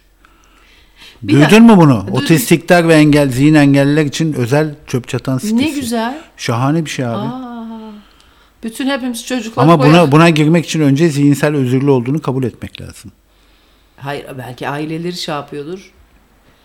Affedersiniz, danaburnu çocuklarımızın hep beraber burada. Aslında biz bir çocuklarımız için bir site kursak ya, danaburnu sitesi. Evet, acaba böyle AVM'den nefret eden kadınlar var mıdır? Var, ben onlara hiç güvenmem. Ben de onlara bayılırım abi. Onun için güvenmem. Çünkü onlar erkeklerle gizli bir anlaşma. Allah. AVM'den nefret eden kadın kadar sevmediğim kız arkadaş çeşidi yoktur ha. Niye bizim Özlem de sevmiyormuş kadınlar hamamından? Ya şöyle. Şimdi bir dakika, AVM değil, alışveriş vitrin bakmak. Ben alışveriş vitrin bakmayan kız sevmiyorum. Benimle arkadaş olmayın. Ben bakarım abi vitrin. Ben mahalle karısı. Ne var? Bak diyor ki başkanıma diyor ki yakışır diyor. Bir B tipi ehliyetle 50 cc kullanılabiliyormuş. Ya öyle bir araba var mı gerçekten, küçük araba? Ben mesela ehliyet almadan kullanabileyim. Sen bu moronluğun araba mı kullanacaksın sen? Evet. Yok ya. Biraz artık tek başıma mobil olmalıyım yani. Yazık, ev kadını kompleksi. Kapatma yaptım ben eniştenizi. Tabii tanıştım, baktım Babilonlar. Bunu ben pezevenklerin elinden kurtardım. Yoksa bu Babilonlarda filan her kadın ayrı her kadın değil mi kirletiyordu eniştenizi. Ondan sonra. Bak bu şeker katmak günümüzde işlevi kalmamıştır diyor bir dinleyicimiz. Tamam mı? Eskiden diyor gaz yağı gibi açık satılırken zeytinyağı, seçme şansı yokken yemeği asidi yüksek zeytinyağı ile pişirmek durumunda kalan halkımızın, ninelerimizin, annelerimizin yemeğin acı olmaması için icat edilmiş olduğu zamanda artık günümüzde işlevi kalmamış bir yöntemdir. Çok güzel bilgi. Lütfen diyor yapmayın diyor. Bravo. Çok güzel bir doktor mu bu? Yok, bu temin bahsettiğin mülkiyeli Asena. Bravo. Her şeyi biliyor abi. Abi Asena'ya bir koca bulmamız lazım bizim. Yani acil. Hafif böyle yani bir memur mayışı filan ama Amerikalı istiyor. O bak elektrikli motosiklet alalım sana Ama enişte ne? diyorlar. Ha ben bana Vay motosikletli enişte vay kardeşim Vay bir de dövme yaptırırım. Ha bir de fular bir de kasket yandan parket.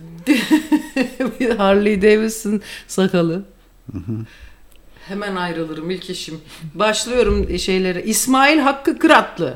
Aa bizim Mersinli İsmail o. Mayış yaptı. Selda Düzgün Seri. çocuk. Selda Seri. Aj dinleyicimiz. Selda Seri. Ama her zaman entelektüel kapasitesiyle ve mayışlarıyla yanımızda olmaya gayret eden kardeşimiz. Melek Tercan. Geçmiş radyo Filozof Melek. Tabii felsefe hocamız. Geçmiş radyo günümüzü kutluyor. Hakikaten çok zarif bir ruh. Çok zarif bir ruh maşallah. Özlem Köroğlu, şişko Özlem. Çorbada tuz eksik olmasın diyerek o yeteneksizler için resim atölyesinin de çok... Nasıl iyi ressam mı o? Abi bak iyi ressam mı diye bir şey başka bir konsept. İyi bir sanatçı ruhu var. Çok iyi bir sanatçı ruhu var. Ve ışık hızıyla hemencecik kavramsal sanat yapabilecek. Ondan sonra desen çalışsa kendi stilini hemencecik kurabilecek. İyi ressam kafası başka bir şey. O da güzel bir şey bak. Tuval resmi asla bitmez. Asla bitmeyecek bir şey. Çünkü bir klasik. Anladın mı? Bitmez o. Ama sanat olarak algıladığım benim resim yapmak bana sürekli bir rüyanın içinde olmak gibi geliyor.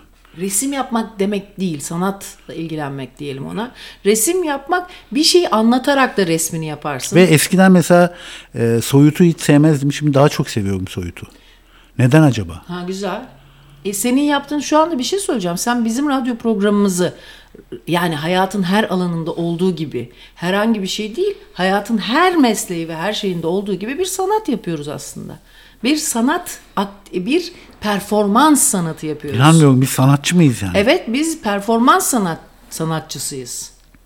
Tabii ki öyle.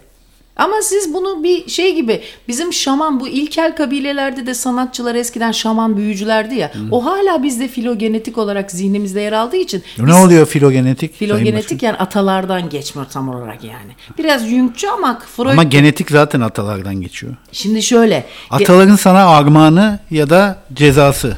İşte o yani aslında filogenetik dediği hani toplumsal bilinç dışı diyorlar ya ne denir kolektif bu kolektif diye hemencik orada Sivas belli ettiği hafifçe onu duyan iyi kulaklı dinleyicilerimiz vardır yani. Bu Jung'un bir sözü biraz böyle fal gibi filan ama Freud bunun hastası. Abi Jung'a hasta oluyor Freud. Hatta biraz halleniyor mu yani? Halleniyor abi. Hadi be. Abi bak şimdi ama yakışıklı Jung'a da hallenmemek çok zor. Şimdi hadi şöyle ya. tabii. Şimdi şöyle. İnsanlar güzelliği kendilerine vaat edilmiş zannediyorlar. Değil mi? Mesela güzel bir kadın gör sana bekarsan o da bekarsa sana vaat edilmiş gibi geliyor. Yani öyle gören var, öyle görmeyenler var. Bir de hiçbir zaman zaten böyle bir şey bana vaat edilmeyecekti diyerek öfke duyanlar da var. Doğru. Doğru. Şimdi bak bunu güzel geçtik ama çok kafa karışıyor. Önemli bir nokta. Önemli. Şimdi şöyle zaten ya dur ona gelelim. Çok önemli bir konu çünkü bu. Döneceğiz yani. Evet, öyle Amerika gezisine gidiyor bunlar. Amerika vapurun içindeyken. Vapur nereden geliyor biliyorsun değil mi? Vapör. Fransızca vapörden geliyor. Yani buhardan. Çünkü ilk gemiler buharlıydı. Vapör buhar mı demek? Evet. Ana. İs ne demek acaba? Onu bilmiyorum İngilizcesini açıkçası. biliyorum. Ne? Sooty. Helal olsun sana. Ama ilk kedimizin adı Sooty'ydi. Anne. İs zaten kara bir buhar. Ne kadar özenti bir Bak, aile. güzel bir metafor yaptım. Kara buhar. Kara dedim. buhar ama kara bir iz.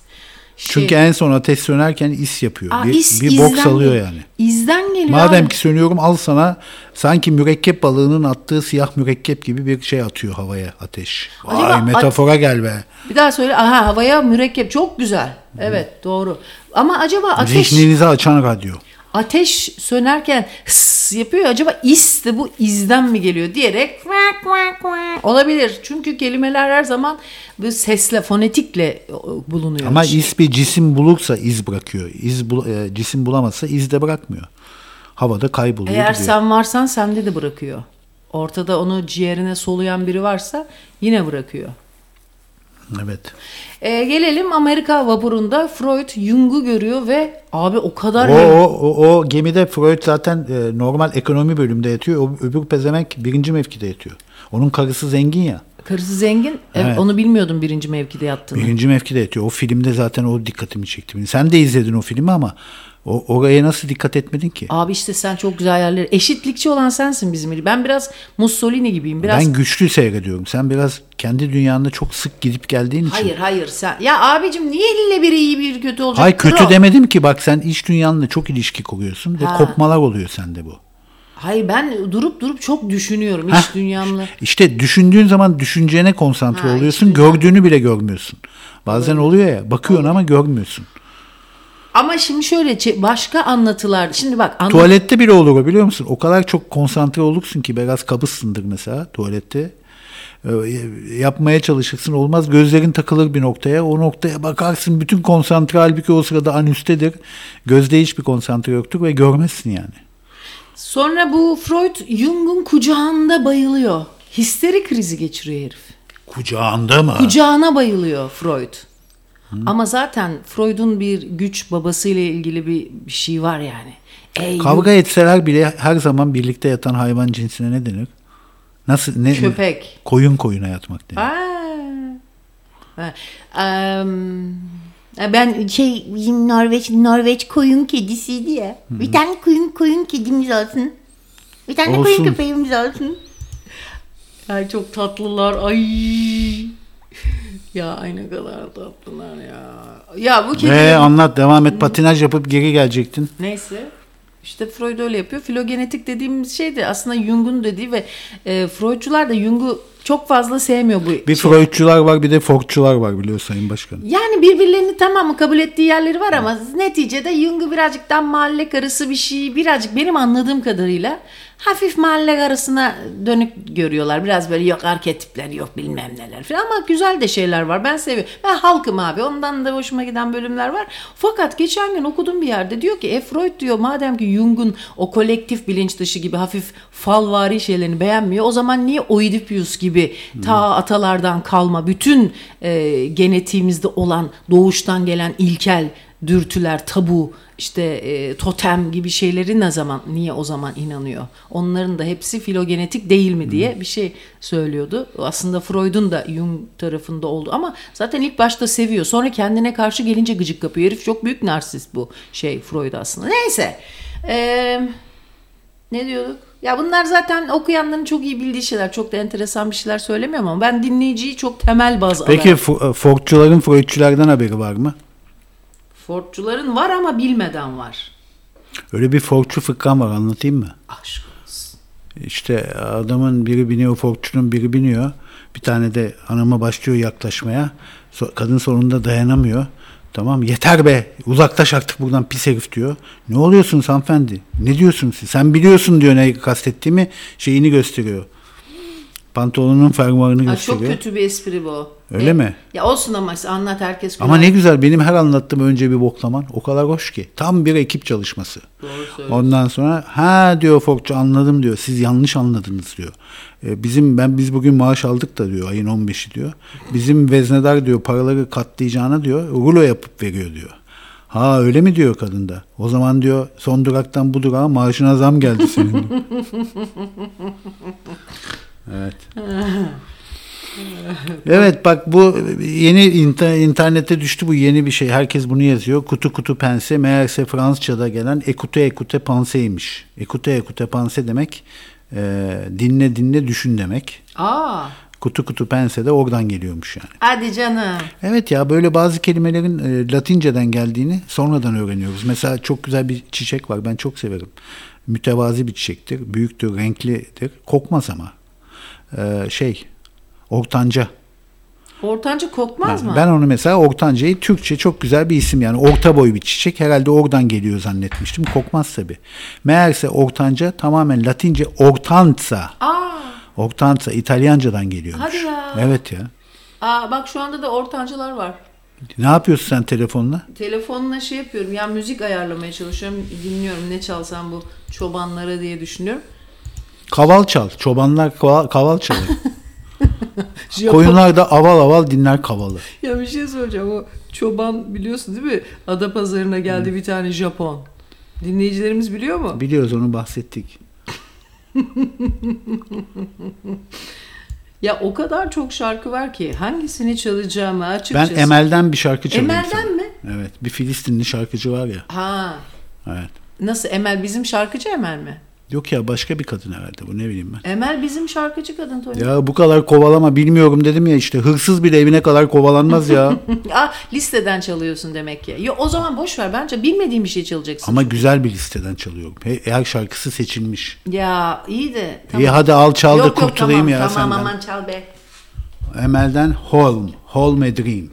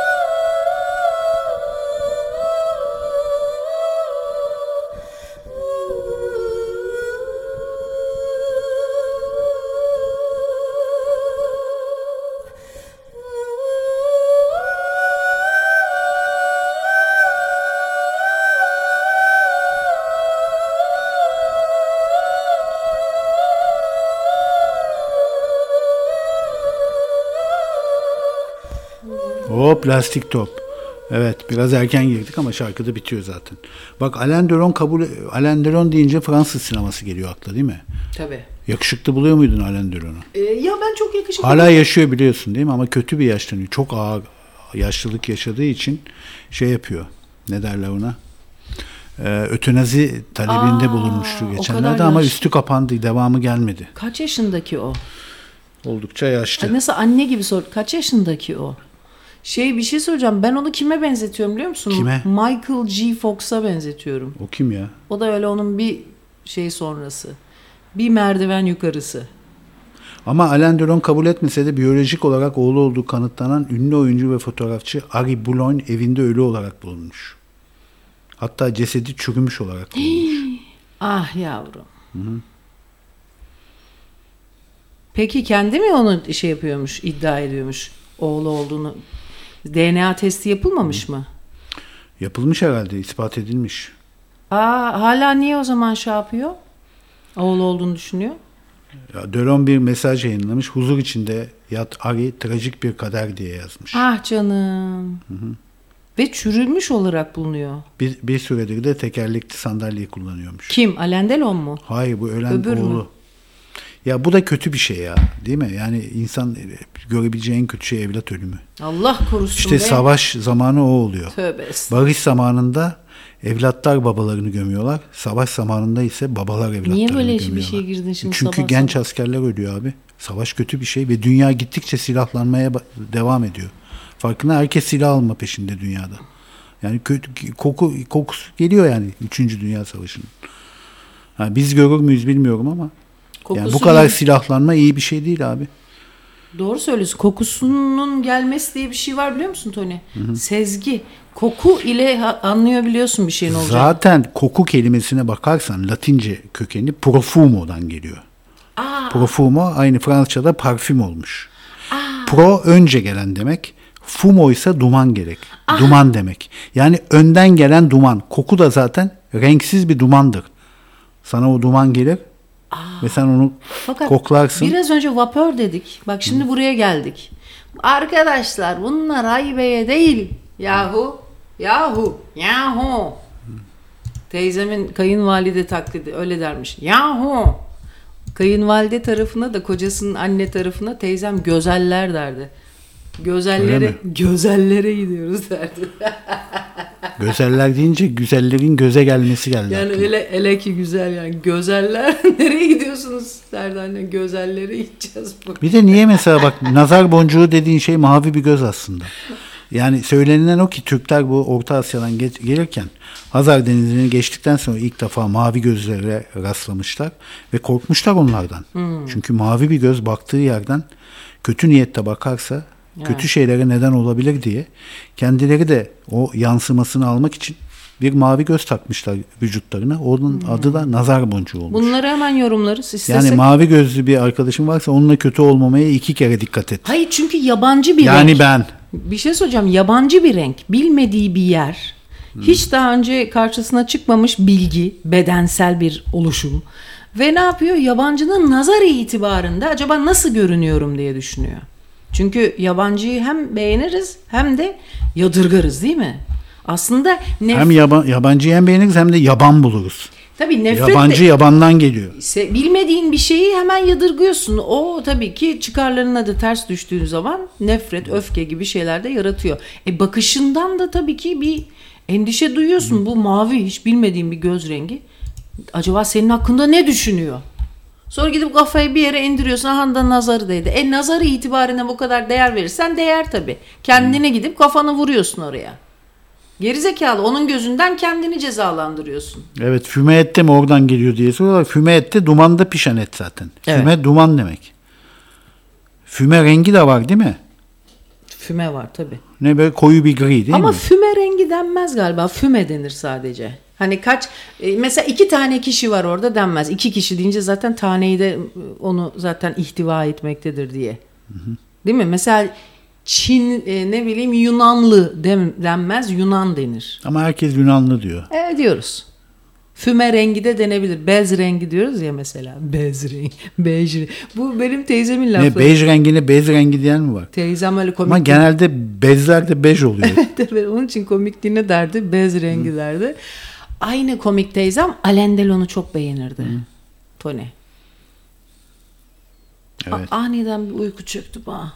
Anam şöyle bir içim katılmış. Biz artık bir yaşlandık ya çocuklar, artık maşallah siz de tabii bizle birlikte beraber kartlaştığınız için böyle. Cüneyt Arkın da Alain Delon'a bazı fotoğraflarda benziyor gerçekten. Pardon da Cüneyt Arkın daha yakışıklıydı yani. Alain Delon'dan mı? Ya Alain Delon ne öyle Allah aşkına ya. Bastı bacak herifin teki. Cüneyt Arkın yine boylu poslu adamdı yani. Gumzuğu vardı filan. Gumzuğu vardı ya. Ya ne kadar gençken Cüneyt Arkın taklidi yapardım. Hadi be. Nair diyordu değil mi o? Tabii. Nair olamaz diyordu. Olamaz. Niye öyle? Önce bir baştaki neler hep o karşı çıkma değil mi? No sesini veriyor. Hayır, reddediş, rebel oluş. Rebel deniyor onlara. Rebel. Baş kaldıranlar. Anarşit. Ya siz o değil de biz taşınmaya başladık. Anam biz yakanıza yapışacağız. Şu da lazım. Zaten 3. Dünya Savaşı'nın geldiği şöyle belli diyor bir dinleyicimiz. Dünyanın en ileri gelen zenginleri sığınaklı evler yaptırıyorlarmış. Evet. Evet. Mesela o Zuckerberg bir adada yaptırıyormuş öyle bir Millet şey. sığınaklı ev yaptırıyor. Biz 40 yıllık binaya taşınıyoruz. Ve hatta dünyanın bir deposu varmış Norveç'te biliyor musun? Bütün tohumların orada korunduğu bir yer varmış. Dünya bir gün alt üst olursa o tohumlarla yeniden hayatı başlatmak için bir yedekleme deposu. Çok acayip. Norveç'teymiş bu depo. Evet Sayın Başkan, temin senin şarkı çalma hakkını elinden almıştım. İade ediyorum. Güzel bir şey çal bizlere. Vallahi Toni'cim güzel söylüyorsun da bu zamanda bir şarkı ne kadara mal oluyor sen biliyor musun? Senden bir şeyler çalalım. Yok ben şimdi size çok güzel bir şarkı çalacağım, hiç korkmayın. Sizler kendinizi bendenizin güvenli kollarına verin ve ben sizlere güzel şöyle kalitenize uygun bir şarkı çalayım. Çok kaliteli dinleyiciye hitap eden radyonuzda acaba çaldım mı diye biraz şu anda mesela bir kıllandım. O zaman şunu çalayım mı lan? Senin şu gelgitlerin okyanus kenarlarında bile yok ya. Evet. Biraz yavaş kaçar mı? Yok, güzel ama. Güzel bu. Bak Yeşilçam'ın şarkılarında bu nair olamaz var ya, bunun sebebini açıklamış dinleyicimiz. Yeşilçam'ın şarkılarında dublaj çalışmalarına montajlama yapılırken kelimelere ne harfi eklenerek oyuncunun dudak hareketleriyle seslendirmenin eş zamanlı uyumu sağlanıyor. Yani tamamen teknik bir şeymiş o. Çok güzel. Vallahi. N'lerle yapıyorlarmış onu. P'ler de patlar biliyorsun. Evet. Vallahi çocuklar bravo. Ben sizi daha gerizekalı sanıyordum. Vallahi bravo. Hadi o zaman şarkımızı dinleyelim. Dün ben böyle bununla bütün Urla'yı gezdim böyle.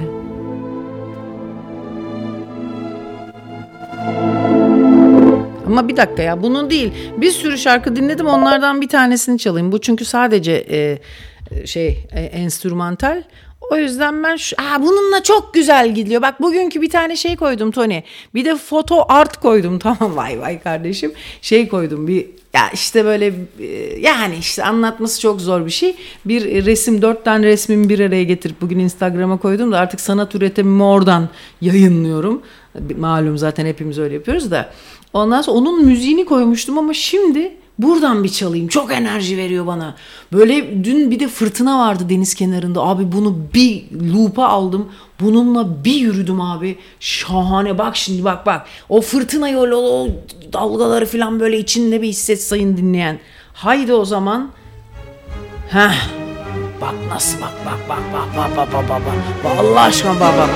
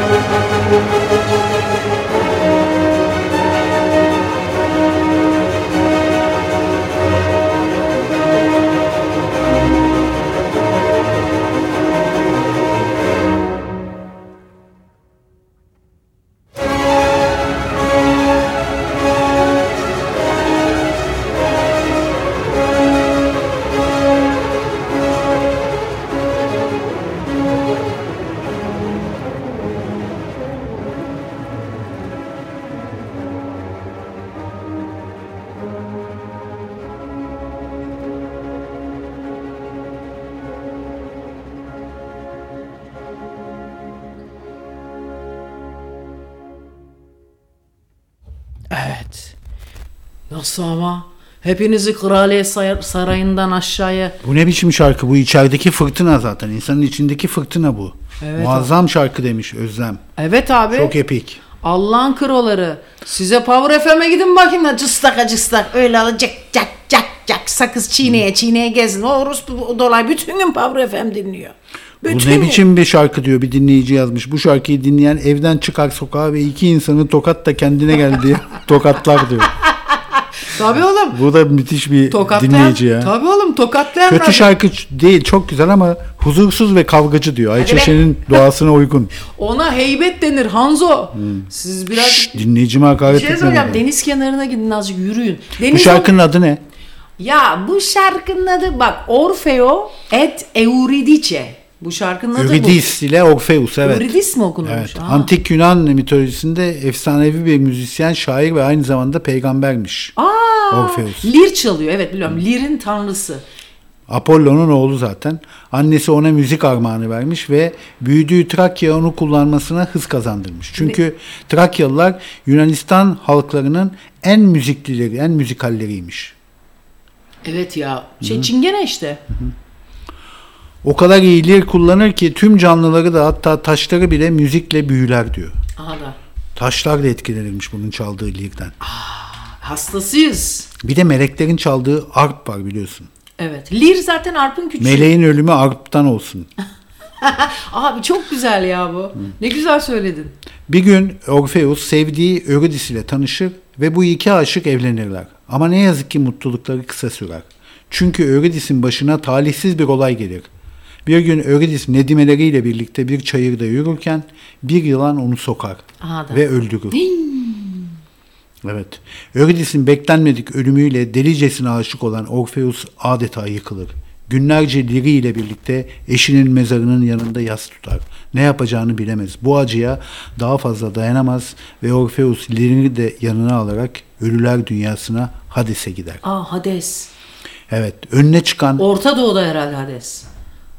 Nereden çıktı? Ne bileyim Halep'e falan benziyor ya. Yok canım, Hades Tanrı'nın adı. İyi de yani oralı Ya falan. karanlıklar tanrısı, ölüm tanrısı. Yani. Önüne çıkan her engeli Liri sayesinde aşan, çünkü Liri'nden öyle eşsiz bir müzik yükselir ki onunla kim çıkarsa çıksın bu sese dayanamaz. Bu eskiden şeyde de vardı biliyorsun. Hint fakirleri vardı, kaval çalarlardı. Yılan da çıkıp dans ederdi. Evet ya. Evet ya.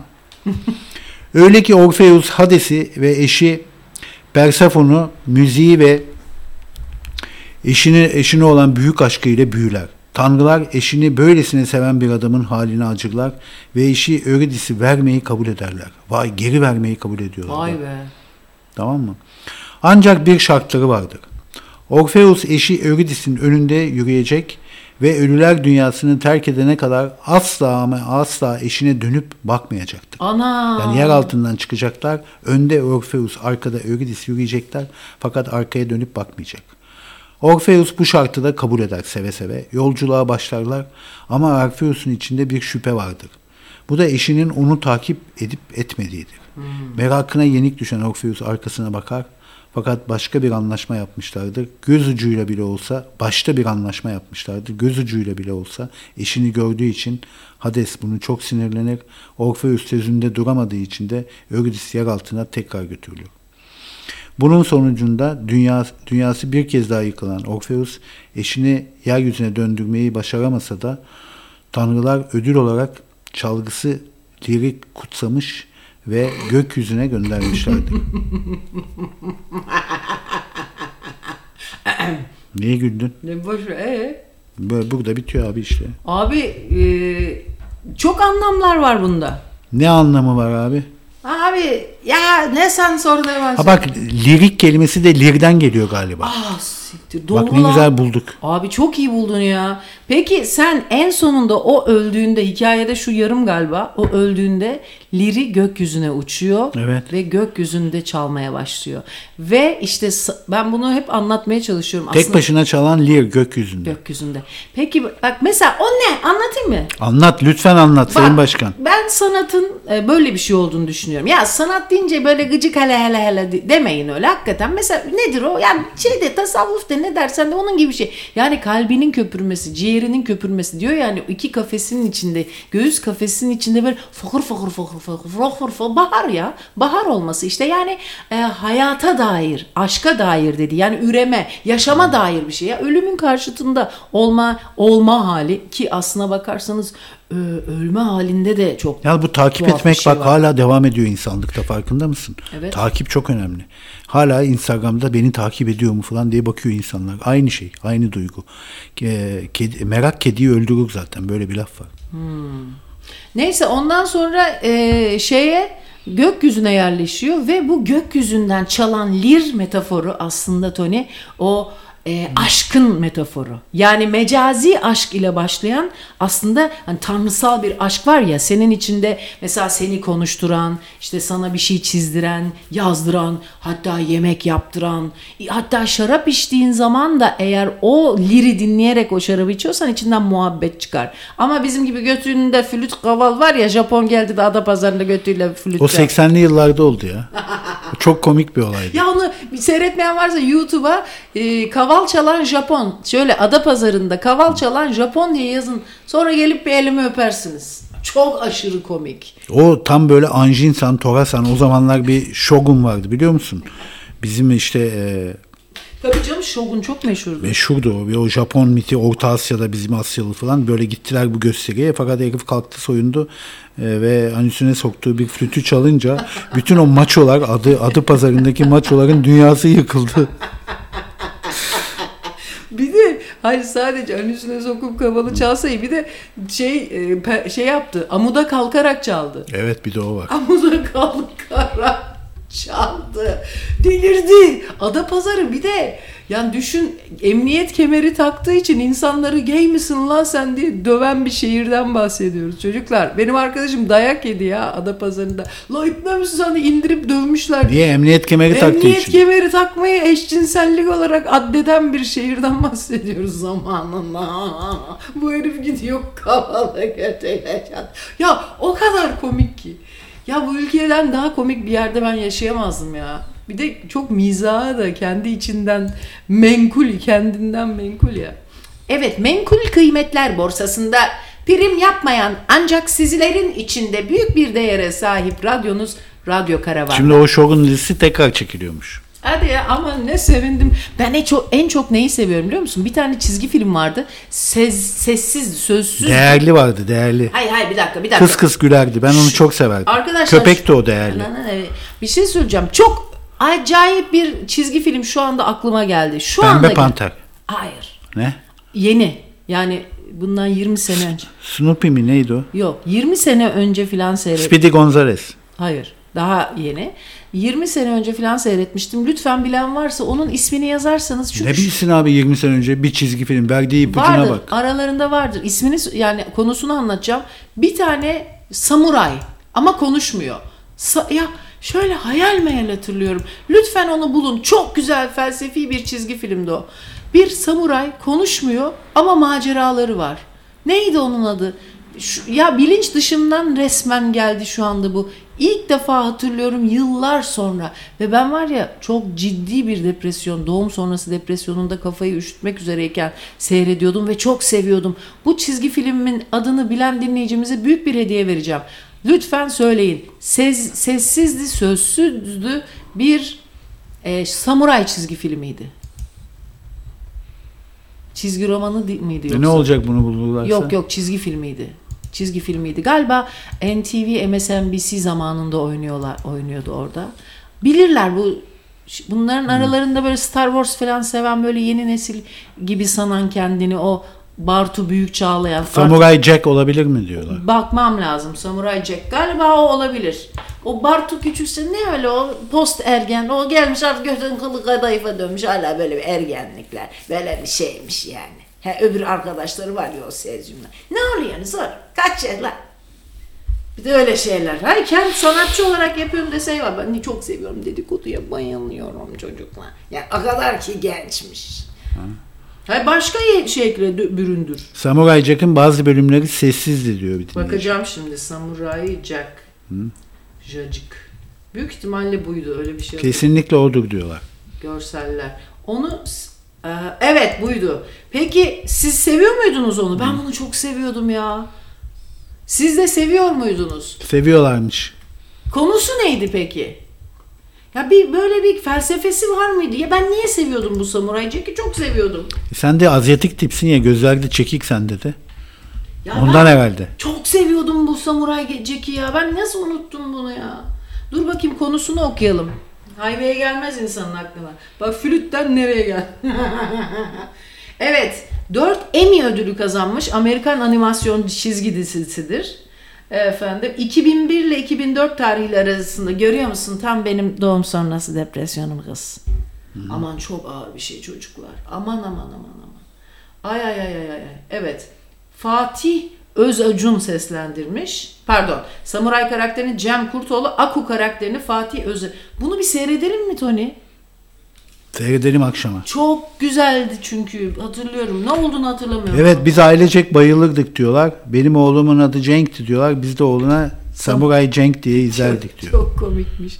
Ay, oğlunun adı Cenk'se bunlar Kartoloş dinleyicilerimiz. Sayın Kartoloş dinleyicilerimiz, programımız bütün hızıyla burada sona ermek üzere. Yani neredeyse sona eriyor. Yok, daha var ya. Bir 6 dakika var. Aramak isteyen varsa buyursun gelsin. Evet, son bir aramak isteyen varsa arasın. Büyük bir hediye vereceğiz demiştik. Onu sözümüzü tutalım. Bugün bize bu Samuray Jack cevabını veren bütün dinleyicilerimize hediye olarak Radyo Karavan'a büyük bir mayış yapma şansı tanıyacağız. Evet, yanlış duymadınız. Çekilişsiz, kuralsız bugün bütün karavanda bu Samuray Jack diyen dinleyicilerimize mayış yapma imkanı sağlıyoruz.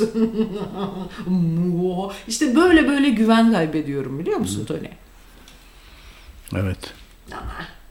Ama bak şimdi, metafor belki de insanlar, aman bunu söyleyecektim. Şimdi bunun ne olduğunu söyleyecektim. Yok, boş ver, bu uzun olur. Hep böyle yaşlandık, ageizmi yapıyoruz diyor birbirimize. Yaşlandıysak ne olacak ki? Ölmedik daha diyor. Kim bu kompleksli? Ya sana ne kim olduğundan? Bu bir fikir. Hep İyi de yaşlandık. yani yaşlılıktan şikayet ediyoruz diyor hep devamlı. Yok Bu be. ageizm diyor. Doğru abi. Ama bu da öğrenmiş onu. Ageizm. Vay. İpek Hanım'ın çiftliğine mi gidiyor bugün? Onu bir sor bakayım. Kaç kilo alacak buğday tanesi Allah ağacı. Ağaçlar. Bir şey söyleyeceğim. Ne bu, sanki de biz bilmiyoruz. Yani konuşuruz öyle ya. Onlar bize dir, biz onlara dirik. Allah. Ageizm. Vay. Evet, bu çizgi filmler arasında benim en beğendiğim Clementine diye bir çizgi dizi vardı diyor TRT'de. Müziğini ben de hatırlıyorum. Çok güzel, çok yumuşak. Fransızcaydı değil mi o?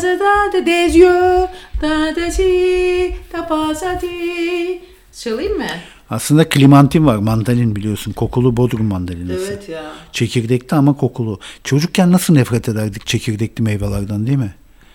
Hala nefret ederim. Ben yok. Ben şimdi çekirdekli üzüm çok seviyorum. Clementine seviyorum.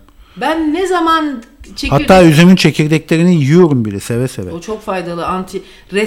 Resveratrol o. Hani. Clementine K ile mi yazılıyor? Clementine. Clementine yazılıyor. Clementine. Clementine et des éperilleux, battereux, zübötlüyü, übliye. Übliye ne demek? Hep diyorlar onu. Übliye ağlamak mı demekti Toni? Oublier, unutmak demek ya. Evet. Bir dakika. Bir saniye. Ay! Evet, o zaman sizlere hemen bir Clementine müziği Çalma çalalım. diyorlar. Niye? Beni ürkütürdü diyor bir Hadi lan. dinleyici diyor. Gerizekalı dinleyicimiz. Neden? Abi kulübünde.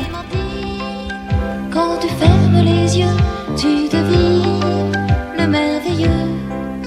Clémentine, prends-nous dans ta bulle bleue. Tant pis si c'est dangereux. Quand on a seulement 10 ans, souvent on voudrait bien être plus grand. Faut partir en avion en s'envolant d'un coup de vent. Tout là-bas vers l'horizon. Allons ensemble nous promener et faire le tour du monde sans nous presser. Il y a ton ami qu'on a envie de rencontrer. Clémentine va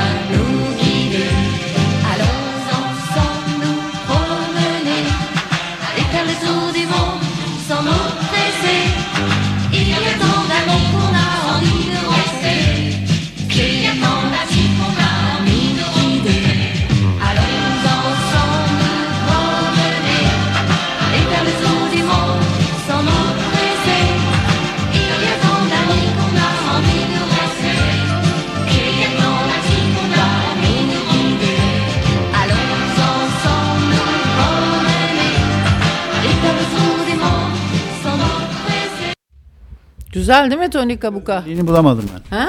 Pek bir özellik bulamadım. Normal bir şarkı işte. İşte çocuk şarkısı canım, yani bunun zaten özelliğinden değil, bizim çocukluğumuza dair bir manevi, bir tarihi bir kokusu oluşundan, çocukluk kokusundan seviyoruz. Bana hiç denk gelmedi mesela bu.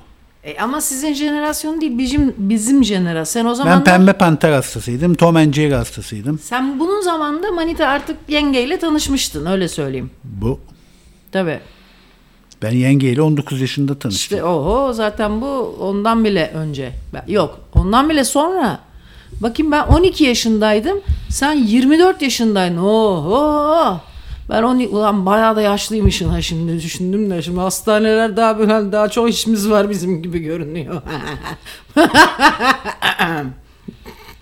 Bu bakteriyi bana yaşlılık diye kaktırmaya çalışıyorsun değil mi? Ama aşk olsun, aşk olsun. Bakteriyi yaşlılık diye kaktırmaya çalış. Hayır efendim. Bak Işıl'a. Bak Işıl'a işini biliyor tabii abi. Ne yapıyor? Gitti 10 yaş küçük manitayla hemen kapattı, olayı kapattı böyle. O neymiş canım? Şimdi çocuk düşünsün. Şimdi Işıl altına sıçarken çocuk düşünsün. Evet sevgili dinleyicilerimiz, programımız bütün hızıyla burada sona erdi. Daha ermedi. Nasıl ermedi? Daha 11 olmadı. Bu anam ne esnaf. Peki oldu mu şimdi? Oldu. Şimdi oldu. Ya. Okey, yarın yeni bir canlı yayında Bir görüşmek saniye üzere. bir tanıtımımızı yine hatırlatalım sevgili dinleyicilerimiz. 4 Mart'ta tam 5 haftalık bir yeteneksizler için resim atölyesine başlıyoruz. 5 hafta sürecek, sadece pazartesi akşamları bir atölyemiz olacak. 21-23 arası Zoom üzerinden çok güzel takılıyoruz. Bu arada Sicilya gezimiz var 20-24 Mart'ta, biliyorsunuz. Bu gezi için bilet alanlar lütfen bana yazsınlar. O gezi yapılacak, yani öyle bir ertelenmesi diye söz konusu değil. Bana yazsınlar lütfen. Evet, Sicilya'ya gelecek arkadaşlar 20-24 Mart. 20-24 Mart arasında gelen güzel bir kalabalığımız, güzel böyle bir... Zaten uçak biletleri alınmıştı. O biletleri alanlar yazsın bana. Ama diyorsanız ki yok abi ben şimdi gelmeye de karar verdim. Eğer onlar da gelebilirler. Toni eniştenize yazınız. 0533 416 44 06'dan atölyeye katılacaklar da Instagram'dan bana özel mesaj yollasın. Hoşçakalın. Bye bye.